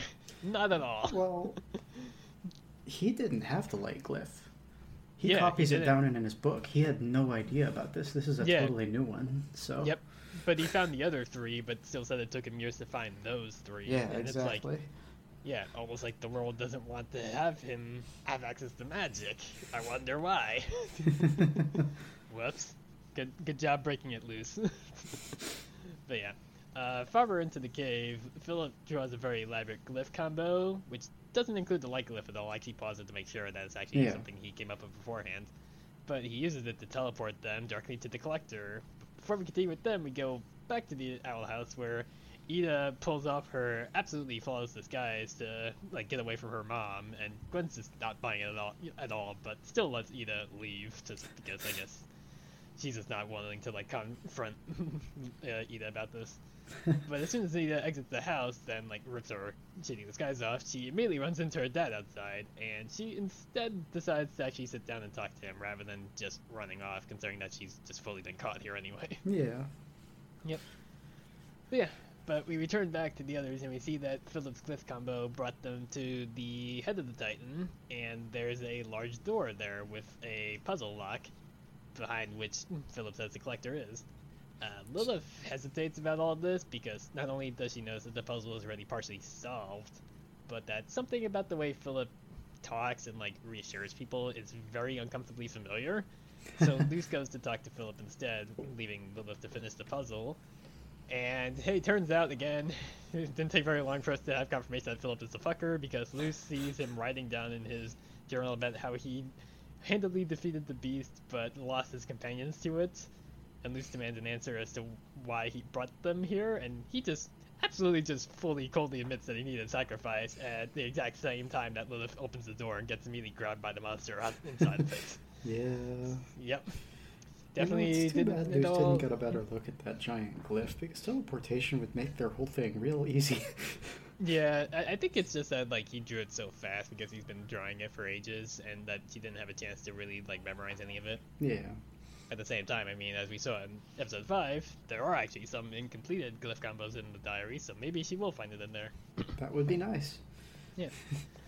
Luce immediately grills Philip on using them, and he admits that they were way easier to trick than Blue Fang, and so Luce just rushes to help Lilith, who's being attacked by a larger version of the Stone Sleeper that we saw when they were in the prehistoric time pool. And Luce uses a nice glyph to make it trip and release Lilith, while Philip reveals that his like leg brace is actually just a fake brace, because it's actually a collapsible shovel.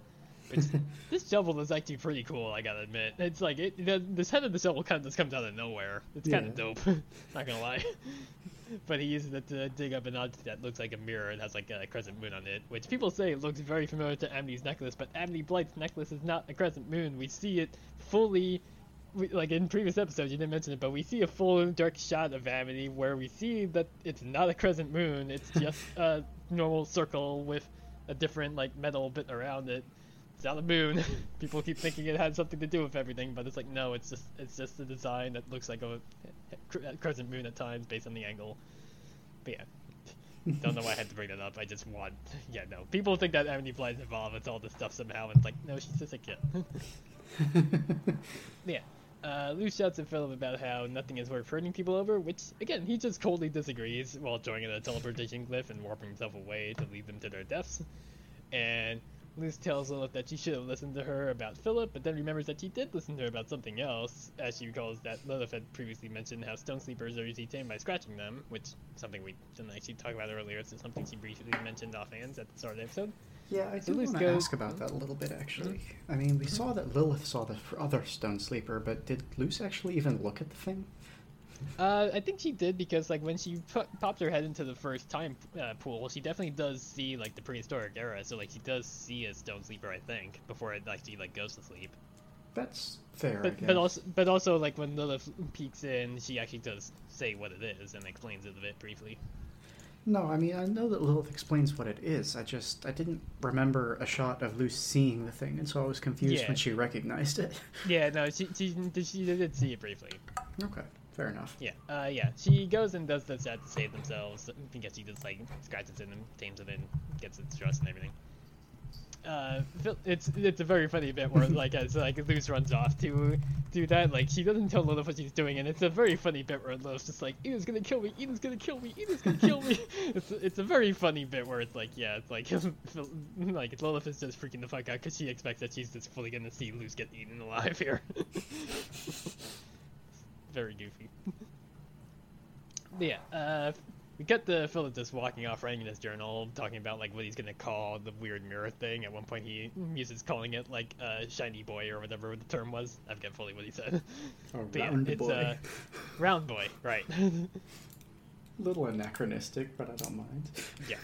But the others just immediately catch up with him on the Stone Sleeper. I guess he didn't teleport far enough away to not be caught back by them, but also he expected them to die, so whatever. But yeah, Luce demands to know how the mirror is going to help him build a portal, but he says it's simply for something else, and offers to tell her more if she agrees to be a sacrifice again at some point, because they'll need help again at some point for something. So instead of that, Lilith just walks over to him and fucking socks him in the nose so hard that it leaves a scar. I'm not sure how Lilith got this strong, but at the same time, I guess all witches are just strong enough to punch a person to the point where it leaves a scar. So, who knows? So, I mean, I gotta be real. I would probably have agreed to be the sacrifice again to get the information. And then just fucking bounce. And then punched him in the face, because he clearly can't stop you. Yeah, pretty much.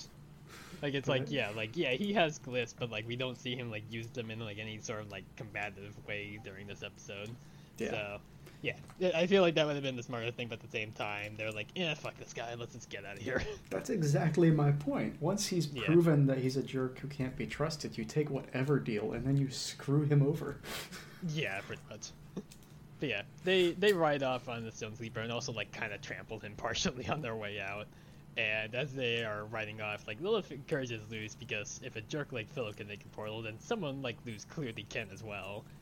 And Luz says that they have some time left before the tide comes in, so she and Lilith go and look at the balusters that she was stoked about back in her little museum exhibit. So yeah. Lilith has fun. She gets to do what she wanted to do at the first point of it. It's like, it's definitely not going to impress anybody, but she's having fun at least.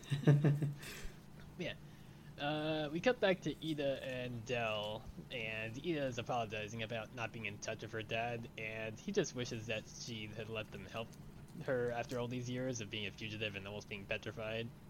And he then says that he can't keep chasing her after 20 years, to which Ida admits that she's still guilty that he hasn't been able to carve a talisman ever since she attacked him. I didn't mention it earlier, but yeah, apparently the Clawthorn family is, like, notoriously good for being, like, a line of talisman carvers. Yeah. And, yeah, she says to not forgive her for it because she doesn't deserve it. But he's actually only here to show her that he's been helping the Bat Queen replenish the Palstrom wood forest, and that Ida should try and let the past stay in the past, and that's okay to move on. And he leaves after saying that Albert, like, carving Albert with Ida was actually one of his favorite memories, which is, like, really touching. It's yeah, Del is a good dad. And, yeah. And at that, Luz and Lilith arrive back to the house and kind of just briefly retell their adventure to Ida. Like, just being like, yep, we saw that guy, he's an asshole, we punched him in the face. Fuck him. But yeah, and then we end the episode on a shot back in the 1600s of Philip being fucking pissed about being rightfully socked in the face after he tried to kill off Luz and Lilith multiple times. And his arm begins to swell up as it's revealed that he has a tattoo combo glyph. A tattoo combo. Fucking, I can't speak. A glyph tattoo combo on it. Whatever the fuck. You get what I'm meaning at. He's got a fucking glyph combo on his arm. And he desperately searches the Palestine for one that's still alive to crack open and breathe in. And his voice definitely sounds a bit like Bellows as he activates the mirror, and it also is like a subtle thing where a bit of his scar on his nose from Lilith actually extends a bit as he's there, breathing in the talisman. And it's like, no shocker here. The theory that everybody came up with of him being a younger Bellows is confirmed. It's just fully him. And yeah, it ends with him turning on the mirror or whatever, and like we see like some imagery of the Collector, and he's like, "Yep, I'm gonna find you. You can help me." Yeah. Yeah, it's a fucking lot for an episode. It's like, so much. Yeah, it's a lot. They always have like some episodes like this where it's like there's just so much crammed into it, where it's like, yep, tons of theories confirmed, tons of like glimpses of like what the world was like before Bellows fucked everything up, because he's just an asshole racist colonizer from Britain. He's a fucker. Yeah, I actually don't have a whole lot else in this. I never really have a lot about the episodes I really covered, just because I mostly covered in the process of that. I just have a few notes here. I like the bits where Luz is just having fun in this episode when she comes up with the term snorses, as Lilith is talking about snake horses. Yeah. And when her earlier rant about Flora. And also I like her calling Bonesborough back in the past as Babiesborough, and also agreeing with somebody thinking that she's a crab maiden because she's talking to somebody as her head's is sticking out through the sand. And like, then making it part of her backstory later. Yeah, yeah, like Philip does say, like, thank you for your assistance, crab maiden. It's a very funny thing. I definitely have seen somebody do Elden Ring fan art, because like all the finger maiden and stuff, where it's like Amity as the player character talking to Luz standing in as the finger maiden, and she says, "I can play the role of crab maiden." It's very good. It's just a goofy thing where people immediately glomped onto crab maiden as a thing. I guess I do have a question about the end there. Well, I mean, like a few, but more specifically, So Wittebane has just a pile of palismans in his cave, whatever you want to call it, his secret lair. His little base or whatever, yeah. Yeah, and so he's already eating them way back in the day, but like palismans are sapient and can leave. Why aren't they just leaving? They know he's eating them. I think kind of the implication is that it's like, I mean, fully like pretty much implied that he got Blue Fang killed and took his talisman. So I think it's like if a witch dies, their talisman kind of goes not like inert, but like in a form of stasis where they can't really be activated unless like unless like somebody like the Bat Queen comes along to like free them or something. Well, I mean, like it. Yeah, I don't know because I mean the Bat Queen became a free talisman herself when her user died. Yeah, so fair. Yeah, I'm not sure. I mean, there's like a bunch of times that we've seen of like, you know, just like Albert as the staff just hanging out, just like against the wall and not just being off the staff. Yeah. I mean, it didn't really come up in my synopsis there, but like this is also the first time we ever saw Lilith's talisman off of the staff, and it's such a God, I love Lilith's little fucking derpy bird, that little silly looking raven. Like, I wonder if Lilith carved it herself as opposed to having her dad help her, like he did with carving Albert, because Albert definitely looks like a step above the raven. Well, she would have had to, right? Because Lilith's younger, isn't she? So. No, Lilith's the older one. Ah, well, never mind. Yeah, she's like 2 years older than Ida. Maybe she like crafted her own because she's like, oh, I gotta. Like, I can't just, like, follow in Ida's footsteps. I gotta find a way to, like, get better than her, so I gotta do my own. And ended up with her silly bird. I guess never... Because I thought all this time that Lilith was the younger sister, so it would have made sense to me that she had to carve the talisman because, you know, attacked. But yeah. If she's older, then I just have no explanation for this, because she wouldn't even need to blaze a trail away from Ida. She'd be going first. Yeah, like, that's the thing, like, yeah, like, Dana has said that, like, Lilith is, like, 2 years older than Ida. Yeah, so... Like, that kind of feeds into, like, why she was so desperate and resorted to, like, cursing her sister to win, because she's like, oh, my sister is, like, younger than me, but still way better at magic than me. Yeah. I'm gonna do whatever I can, yeah. I don't know. It's an interesting question where it's like, yeah, it's like, why are all these talismen just, like, hanging out and not trying to flee? Like, maybe he's, like, made some sort of enchantment over the entire cliff that makes them not be able to leave or something. Like maybe he's done like be interesting or something. Yeah, I don't know. It's interesting, but also like I don't know. It's kind of left into interpretation, I guess here. Yeah, but anyway, I think you're probably okay because his glyph combo that turns him into a weird bulgy monster person doesn't include the light glyph, so. This is true. Yep. I guess I'm alright. I'm also not in the demon realm, so clearly, if I ever disappear at some point and the podcast ends because I found the trash bird and followed it through a door, then I should still be okay, right? Just never touch your shoulder. Yeah, never touch my shoulder. Because, like, I mean, again, he has a glyph combo on his arm. I just have a glyph, so it's like, it would just consume my flesh. It wouldn't, like, do, like, bulge out and turn me to a weird sludge monster over the course of, like, hundreds of years. Yeah. It's a lot. Yeah. Wild episode. Yeah. Wild episodes. Yeah. Yep. We in 2B, baby. Yep. It's only gonna get crazier from here, because, like, I mean, there's a thing we'll have to bring up again about, like, Lilith's talisman in the next episode, because there's a thing that's mentioned by a character. It's like, I wonder why she still actually has her talisman, but we'll do that next week when it comes up. Just like how we'll get up to a lot more about rain in 2 weeks' time, because, oh boy, there's a lot of rain still coming up. Yes, indeed. Yep. Do you have anything else in that episode? I do not. Alright, I've got trivia here for it, because again, I keep being disproven about being like, oh, there's not like a lot of more characters will be introduced to, because no, it turns out I have quite a few characters still to cover in this fucking show. And I'll have more in a couple episodes' time. Because I'll have to cover the characters we meet in episode 5, because there's a lot of characters. Cause yes, indeed. There's a lot of child versions of the characters I gotta cover now for that episode.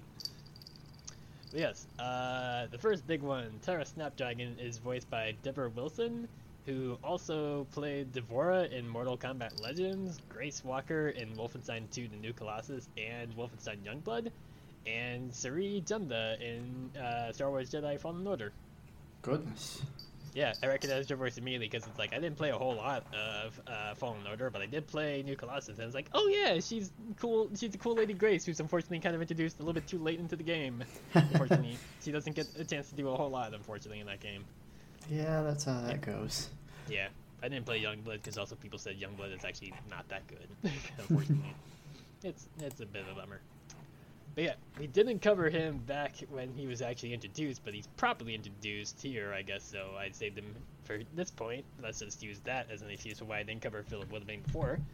But he is voiced by Alex Lothar, who played Kenny in Black Mirror and James in The End of the Effing World. He doesn't really have a lot of credits. He's actually kind of a younger person. So yeah, it seems like he's only just kind of recently started with voice acting. But he does a pretty good job as Philip. That tracks.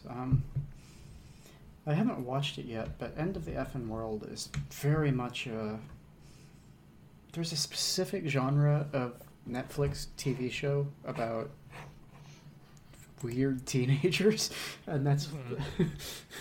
Yeah, based on his, synopsis I saw, he apparently plays a lot of, really sad kids, or I guess really sad teens or whatever, and also, a lot of queer adults he plays as. Yeah.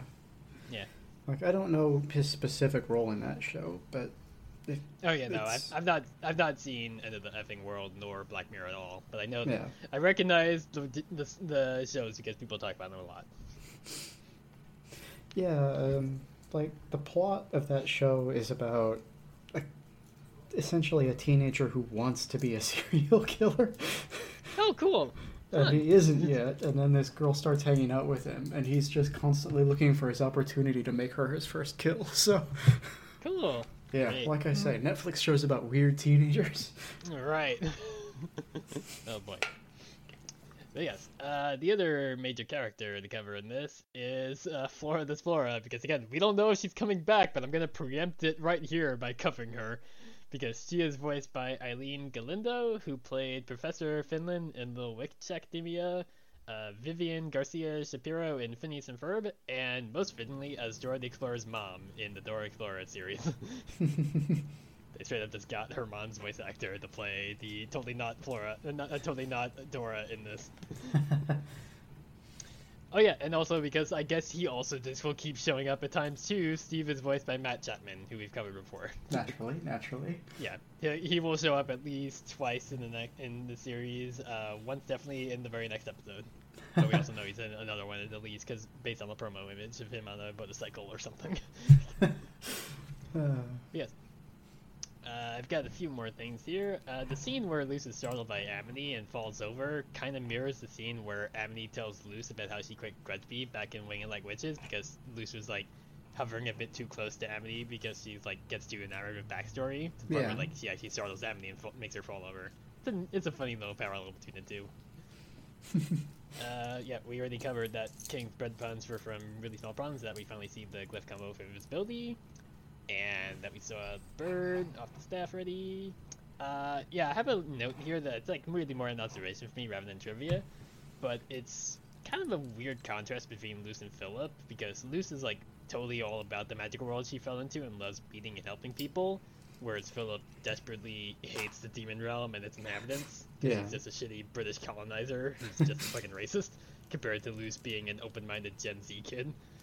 And again, the only bone that I will throw to Philip at this point is that we don't know what happened to his brother yet. Yeah, we don't know what happened to his brother, and also we really don't know the context or how he got to the demon realm, because if we go based on what we saw in yesterday's lie, he was lured into the demon realm by a witch. Yeah. We're not really sure about the validity of that claim, so who knows fully, because it's I don't know, he could be trapped there from his maybe he didn't have a choice here, whereas Luce kind of decided to stay in the demon realm and then ended up having to trap herself there to stop Bellows with his plans, so who knows. But yeah, I mean, it's definitely a contrast where he hates it there and she loves it there. Yeah, so I'm not trying to excuse his actions, I'm just saying we don't know why he hates it so much. Yeah, I mean, he could just be a shitty British colonizer. It's very possible he could just be racist, yes. Yeah, he could just be a racist. And maybe he's also just mad that his brother got married and settled down. Yeah, people have that theory that his brother ended up marrying into the Clawthorne family to just really tie it together. But yeah, who knows? It's also just another thing I have here about like another contrast between them, where it's like the owls clearly know that Philip is an asshole and how much it tried to hide the plant fire and ice cliffs from him, and also pretty much succeeded on hiding the light cliff till Luce showed them and accidentally screwed it up. Because like Luce discovers the first cliff at like a week after she arrives to the owls, and found like the other three about like within like a month or so after she found the first one. Yeah. So it's like, yeah, it's like definitely a bit of contrast there of like, maybe the Titan is actually directly trying to help Luce stop Bellows, and who knows? Yeah. Yeah, I also just like have note here I didn't mention earlier, but the bit where like Lois kind of goes, when Luce says, "I did listen to you," it's just very funny. So it's right before she's like, "Edith's gonna kill me," because she thinks he's gonna watch Luce being in. It's like very funny when Lilith gets to be snarky and a goofball. Yeah. Also, a little thing I will throw out here: why does Dell have a talisman that looks like a yellow version of Little Rascal? Again, maybe the Clawthorns, like maybe the ancestor of the Clawthorns made Little Rascal for Philip and his brother. That's what I'm working off here, but at the same time, it's like it's too fucking similar that there's like two different cardinals that are different coloration. What the fuck? I don't know. Maybe they just like birds. I mean, yeah, the Clawthorn family is all about birds, but it's like, come on, the fact that there's like two different cardinal talisman in this show is like, that is too fucking close. That is too similar. Something's going on here. Hey, so quick talisman thought. Like, everybody wonders what Luce's talisman is going to be, but how many people really... I feel like, and this is just a sudden inspiration, but given her history with the species, and given the Clawthorn bird thing, and given that she's not really a Clawthorn, I feel like one of those pigeon griffins would be great for Luce. Because it's part bird, part mammal, it's like both worlds, it's a thing she was obsessed with even before she came to the Boiling Isles. Yeah, where she's like, I know that griffins definitely have spider breath, and then she was right. Yes, exactly. I don't know. I mean, I'm still very much on Team Bat or Team Snake in terms of her talisman, but also it's like, I mean, we only have 6 more episodes of this season, and then the 3 specials. Are we actually gonna even get the chance where she's gonna have the chance to carve her talisman? That's a good question. I hope we get that, because I would like to see her carve it with Ida and Amity. Like, be like, yeah, my foster mom and my girlfriend are gonna help me do this. You know, I actually kind of got convinced against the bat thing today, believe it or not. Yeah, so? Well, I mean, it's all speculation, but Dana put up a tweet today about being in the hospital and hoping that we enjoy the episode, which she closed with 2 emotes for this episode, an owl and a bat.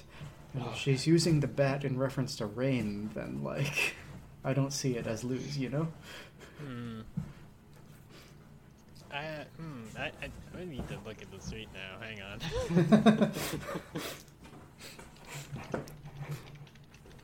Yeah, I mean, at least like Dana Terrace is actually okay. She's okay with that emergency she had, but yeah, she seems like she's recovering just fine.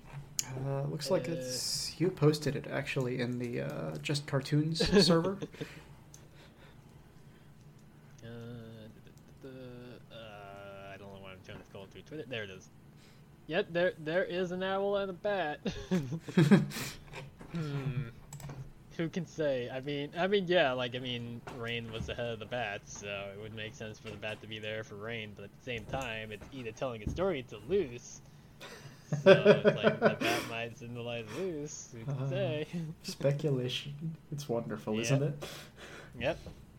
These are the kinds of things that have been going through my mind for like the last almost year with watching this fucking show. Okay, sorry to derail. No, it's okay.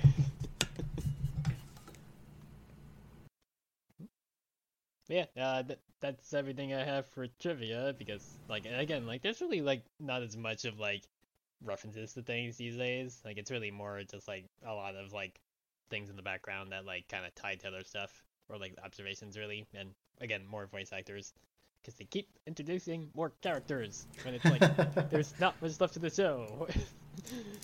stop trying to prove me as a liar. Back when I was like, oh, there won't be many. Yeah. I mean, hey, next week I'm gonna fucking cover Gerbo because I'm like, I didn't cover Gerbo before, but he shows up again, and I can't say he's not gonna show up again for another time in season 2B. So I'm gonna fucking cover Gerbo. There's a character that's not a character, but it's like, fuck it, I'm gonna mention Gerbo's voice actor, I guess. I mean, you gotta, just in case. Yeah, because who can say whether or not he might show up again. But yeah, if that's all your trivia, let's say we move on to questions. Yep. So if you would like to send us questions, we are at UsWeirdoesCast on Twitter and usweirdoscast@gmail.com. Today, we were asked 2 questions. So, from Casey Cosmos, at Casey Cosmos, what is the WeirdoCast official parade float? I mean, I feel like it's the non-binary colors, right? I mean, it has to be, yeah. Yeah, definitely. In just the most aggressive combination possible. Yep. Not even a flag, just a mess of color. Yeah, it's not even like it's not even like painted well. It's like just white, yellow, purple, and black just splattered about. Like basically like looks like a fucking Splatoon map at the end of a match. You know like, what I'm thinking of is like camouflage pants, but non-binary colors. Actually, that's not bad. Kind of dope. Yeah, so that's the color scheme. I don't know what it actually is, though. Yeah, maybe it's just a giant microphone. Yeah, okay. with like sock puppets of us just like shouting into it about like how Viney and Gerbo aren't characters, but fuck it, I guess we gotta cover them now. Yeah, a giant microphone and then like a soundboard off in the corner that's been shot with a bunch of arrows. Yeah, because the soundboard keeps fucking up. Yes, it does. Also from Casey, you get to time travel to do one funny thing in history. What are you doing? I feel like it's kind of hard to not just default to we're definitely pantsing fucking Trump during his like inauguration speech or something, right? Maybe. I don't know. The difficulty with a funny thing is that it's very powerful, and if used correctly, it can change everything. Yeah, like, I mean, like, mine being like, oh, well, like, I could go back in time and, like, really blow, like, past people's minds about, like, what a phone looks like, but at the same time, they would definitely think I'm a witch and burn me at the stake. Yeah. I'm thinking specifically, like, dosing Reagan with laxatives or something, so he doesn't get on TV. And so, I don't know. Yeah, there's I feel a lot like of it's potential a lot... for history. Yeah, I feel like there's a lot of really petty things we could do to a lot of really shitty presidents. Is the thing. Yeah. I mean, like me going back in time and like telling past Chloe about who they really are is like not really a funny thing because it's really just gonna fuck them up long term because they definitely can't do anything about that until they're legal adults. So that would just be messing them up. Oh, just trying to imagine teaching little nobody what non-binary was. Yeah. It's very much like the tweet people had going around of like, you ever get like $10 million, you can go back to being like 6 years old with the knowledge you have at the moment. I'm like, obviously you take the money because I would not want to be 6 years old knowing what I do know. Because it's like, presumably if it's like I go back in time with my current mind in my 6-year-old body, it's like, nobody's gonna fucking listen to a 6-year-old about the fucking pandemic and about the rise of fascism in America. And also, definitely nobody's gonna listen to them being like, no, I'm not binary, I'm using they, them pronouns, don't refer to me as a boy. It's like, no, nobody's gonna fucking listen to a 6-year-old about that for the most part, especially back in the 90s. Well, sure, like when you were 6, the word would have been genderqueer. Yeah. Yeah, no, that would be a nightmare. But yeah, I mean... Listen, there's a lot of stuff that's not great, but I'm pretty happy with my life. Like, obviously I'm going through some stuff right now, but I'm in a good place. I just have, like, a couple obstacles to work out. Yeah. I don't think there's basically anything that could convince me to go back to being 6, especially... No. because, like... So, Like, I've mentioned my partner a couple times so far. This is the first time I've had a real relationship with actual emotions involved, because I just didn't yeah, have those for so long. And going back with the knowledge I have now, I would not want to have to wait 22 years to meet my partner again. yeah, fair. It's bad enough living in a different Yeah. country. Yeah, especially knowing like what you went through back during that time. It's like, oh, great, now I gotta live it again. Yeah, exactly. I guess like the one funny thing we could do if like involving our past selves is like we could show our past selves like what video games will look like in 2022. Oh, yeah. Like, Whoa. I'm like, yo, check this shit out, kid.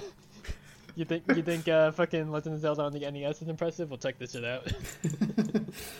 Oh, jeez, yeah. Yeah, 3D look at this. Pokemon, Link can wow. fucking jump.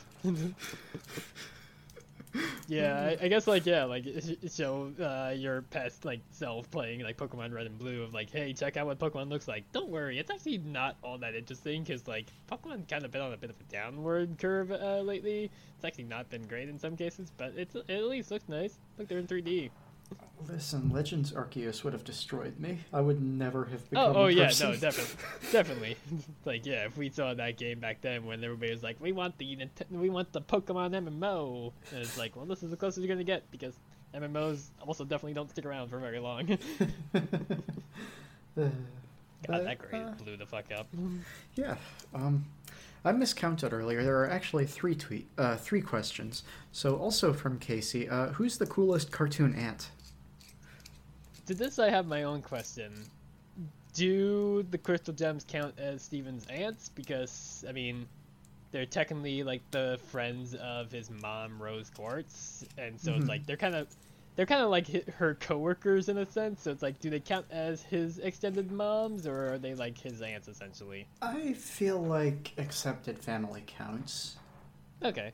Yeah, because like I kind of feel like they are like one of the like obvious answers in that regard. Like especially like the fact that like Garnet is just the cool, like mother figure who's just like, yep, let him learn things. He's not gonna grow as a person if he doesn't try. But also at the same time, like there's like an episode devoted to that where she's like, you act in such a weird and irrational way that only a human can, that I literally can't use my future vision to see if everything's gonna be okay when it comes to you. Like, you have literally fucked over my ability to see some of the future, my guy.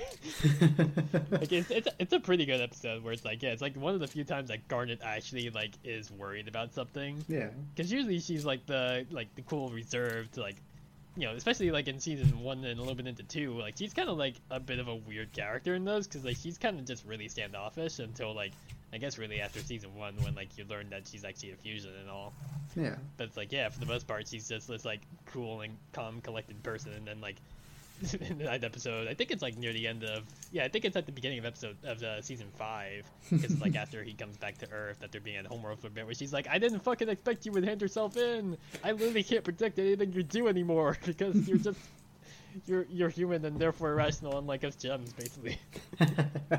Yeah, I mean, it's like, I can't say Pearl or Amethyst, because like Amethyst is definitely more of like a sister to him more than anything, because Yeah. they're both like, they both definitely had that episode where they're like keep being like, no, I'm definitely the worst crystal gem, I'm the worst at fighting, and it's like, yeah, they definitely have more of a sibling relationship. And like, oh man, you haven't seen season 5, but it's like Pearl definitely has not been all upfront about a lot of stuff. Pearl's been holding on to something for a long fucking time. It's like, I can't really say Pearl is like the good mom or anything, but it's like, geez.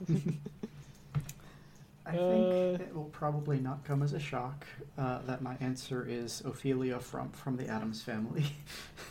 She's Morticia's little sister, and she likes to do judo on people.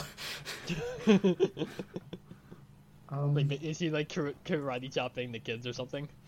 No, she mostly... Her running joke is that she keeps getting engaged to men, and then judo throwing them, and they break up with her. I mean, that would do it. Yeah. Get that relationship somehow. Yeah. They're just clearly not prepared for a frump, because, like, that's how Gomez interacts with a lot of his family in the old series, so... Admittedly, he's an Addams and not a frump, but still. Yeah, I've never really watched the Addams Family, like the original show back in the day. I've seen a little bit of it, but I've never really like stuck with it much. Oh, I loved it. It was crucial to who I am as a person. Yeah, I mean, you do So have the that- whole, like... Yeah. You have the whole, like, goth aesthetic going on all the time. So, yeah, makes sense. Semi-goth, yeah. Yeah, close enough. Yeah, I mean, it's not like I named myself Nobody or anything. No, not at all. I'm trying to think of, like, another example, because, trying to think of, like, more, like, direct family relationship. I mean, it's like, yeah, the customs are close enough, because it's like, I mean, again, he has that whole relationship with his mom, who was their leader and all, but it's Yeah. like, I'm trying to think of, like, one that's, like, more, like, directly, like, blood related, but I'm like, Yeah. there's really no aunt at all in, like, the DuckTales reboot, because, I mean, like, there's really only, like, one mom, and that's Della. And, like, I mean, Della tries, but even she admits when she's, like, back on Earth and all, it's like, I don't know how to be a mom, really. But she tries. Della's good. It's like, yeah, admittedly, she doesn't know, because she was fucking stuck on the moon for a decade. It's like, yeah, give her a chance here. Yeah. But yeah, I mean, because, like, fucking, God, what am I drawing a blank on the maid's name? No, not the maid, like, Scrooge's assistant lady. Webby's grandma. Yeah, Webby's grandma. And I'm mostly just thinking because she Beakley. calls her Granny. Miss Beakley, yeah. I'm like, she's a grandma to her. She's not really an aunt, so can't really say her. I guess, like, she's kind of something like an aunt to Scrooge in a sense, because she is definitely older than, like, I guess actually she's not older than Scrooge, because Scrooge definitely says at one point that he, like, did something to definitely extend his lifespan, because he was alive back during, like, the gold rush in, like, the 1860s he's been or around whatever. since... Yeah, Scrooge has been alive for, like, 150 years. It's like, At no, least. he's actually older. Yeah. Scrooge is ancient.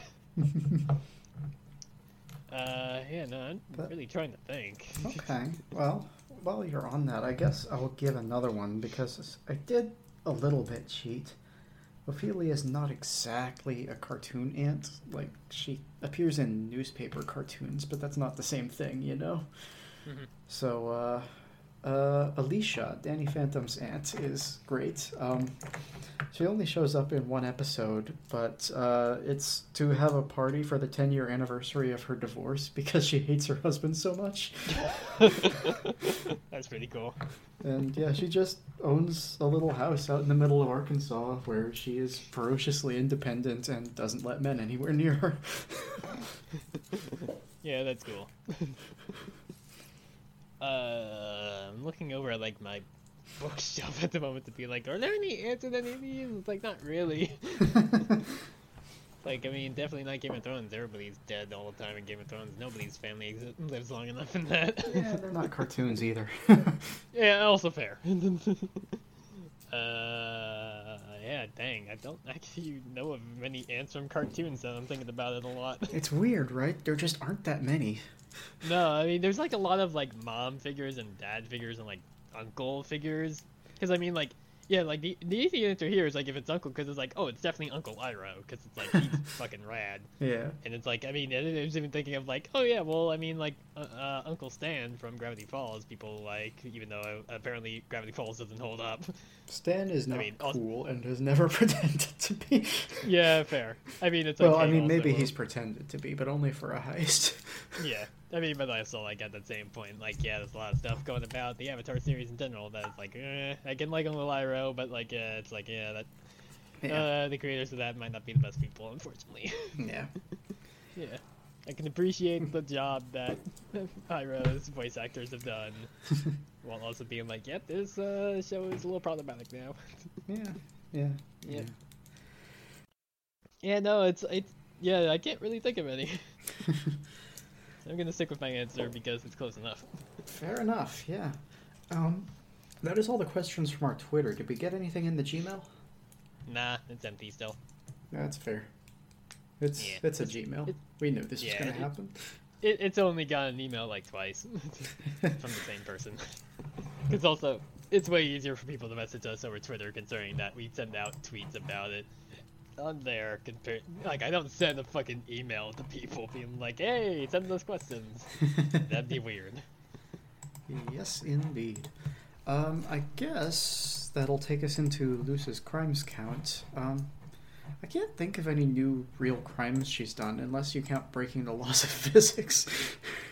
I mean, yeah, she does kind of go ahead and potentially. I mean, I guess she doesn't mess up the timeline. She does basically like.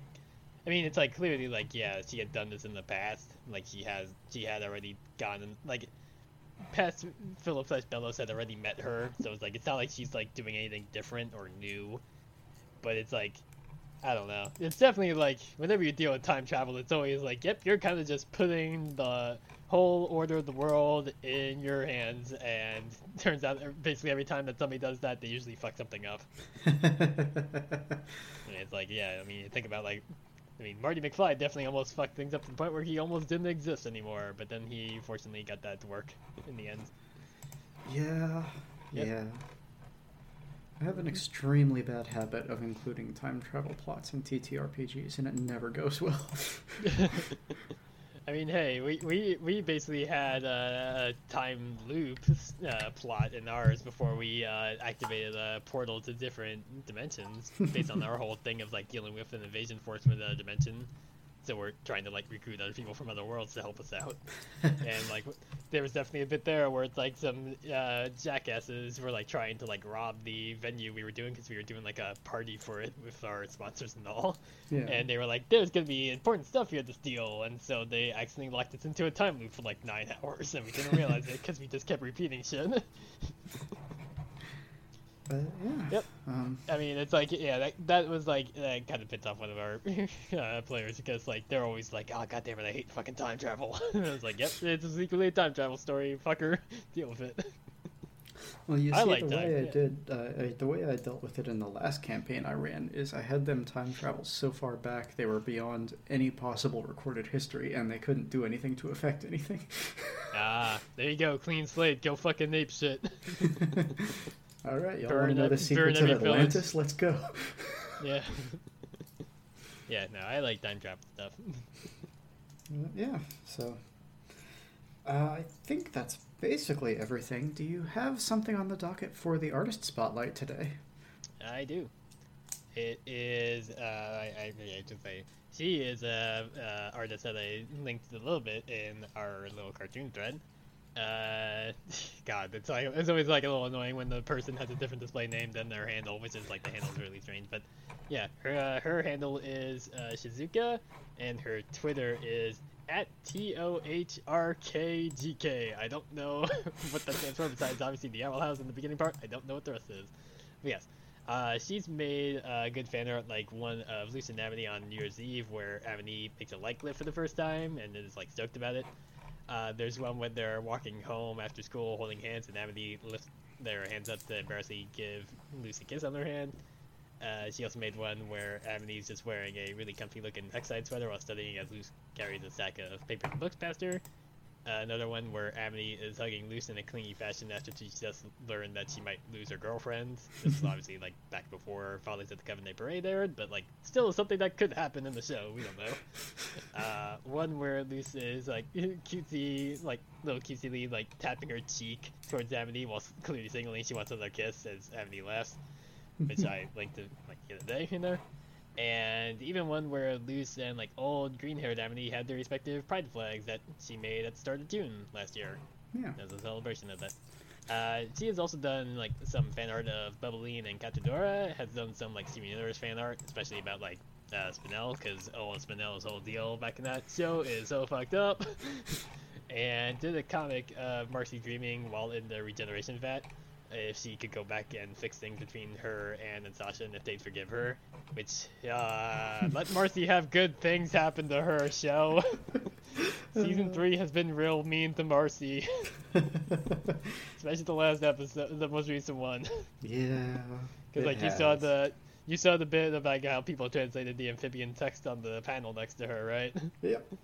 Yep. Still, boy. There's only like 3 weeks left of that show. It's coming to a head really quick. Yeah.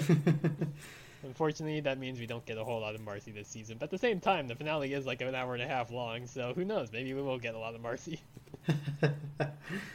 She has to get her cool anime powers. It's true, yeah.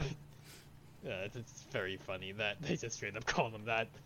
A fucking creature from Amphibia calls them cool anime powers, and it's like, yeah, they know what anime is, sure. Yeah. Yeah. Yeah, no. It's, yeah, again, more of the usual stuff. It's always like cutesy fan art. Unfortunately, I covered all the people that are doing like a lot of fan art like every week whenever a new episode airs. Like, Right. I mean, I keep linking to like Jigushi's art every week, and it's like, dang it, I covered her like on week 3. Well, yeah, no, that's pretty much everything. yeah, so next week we're going to be talking about 2 more episodes, 13 and 14, Any Sport in a Storm and Reaching Out.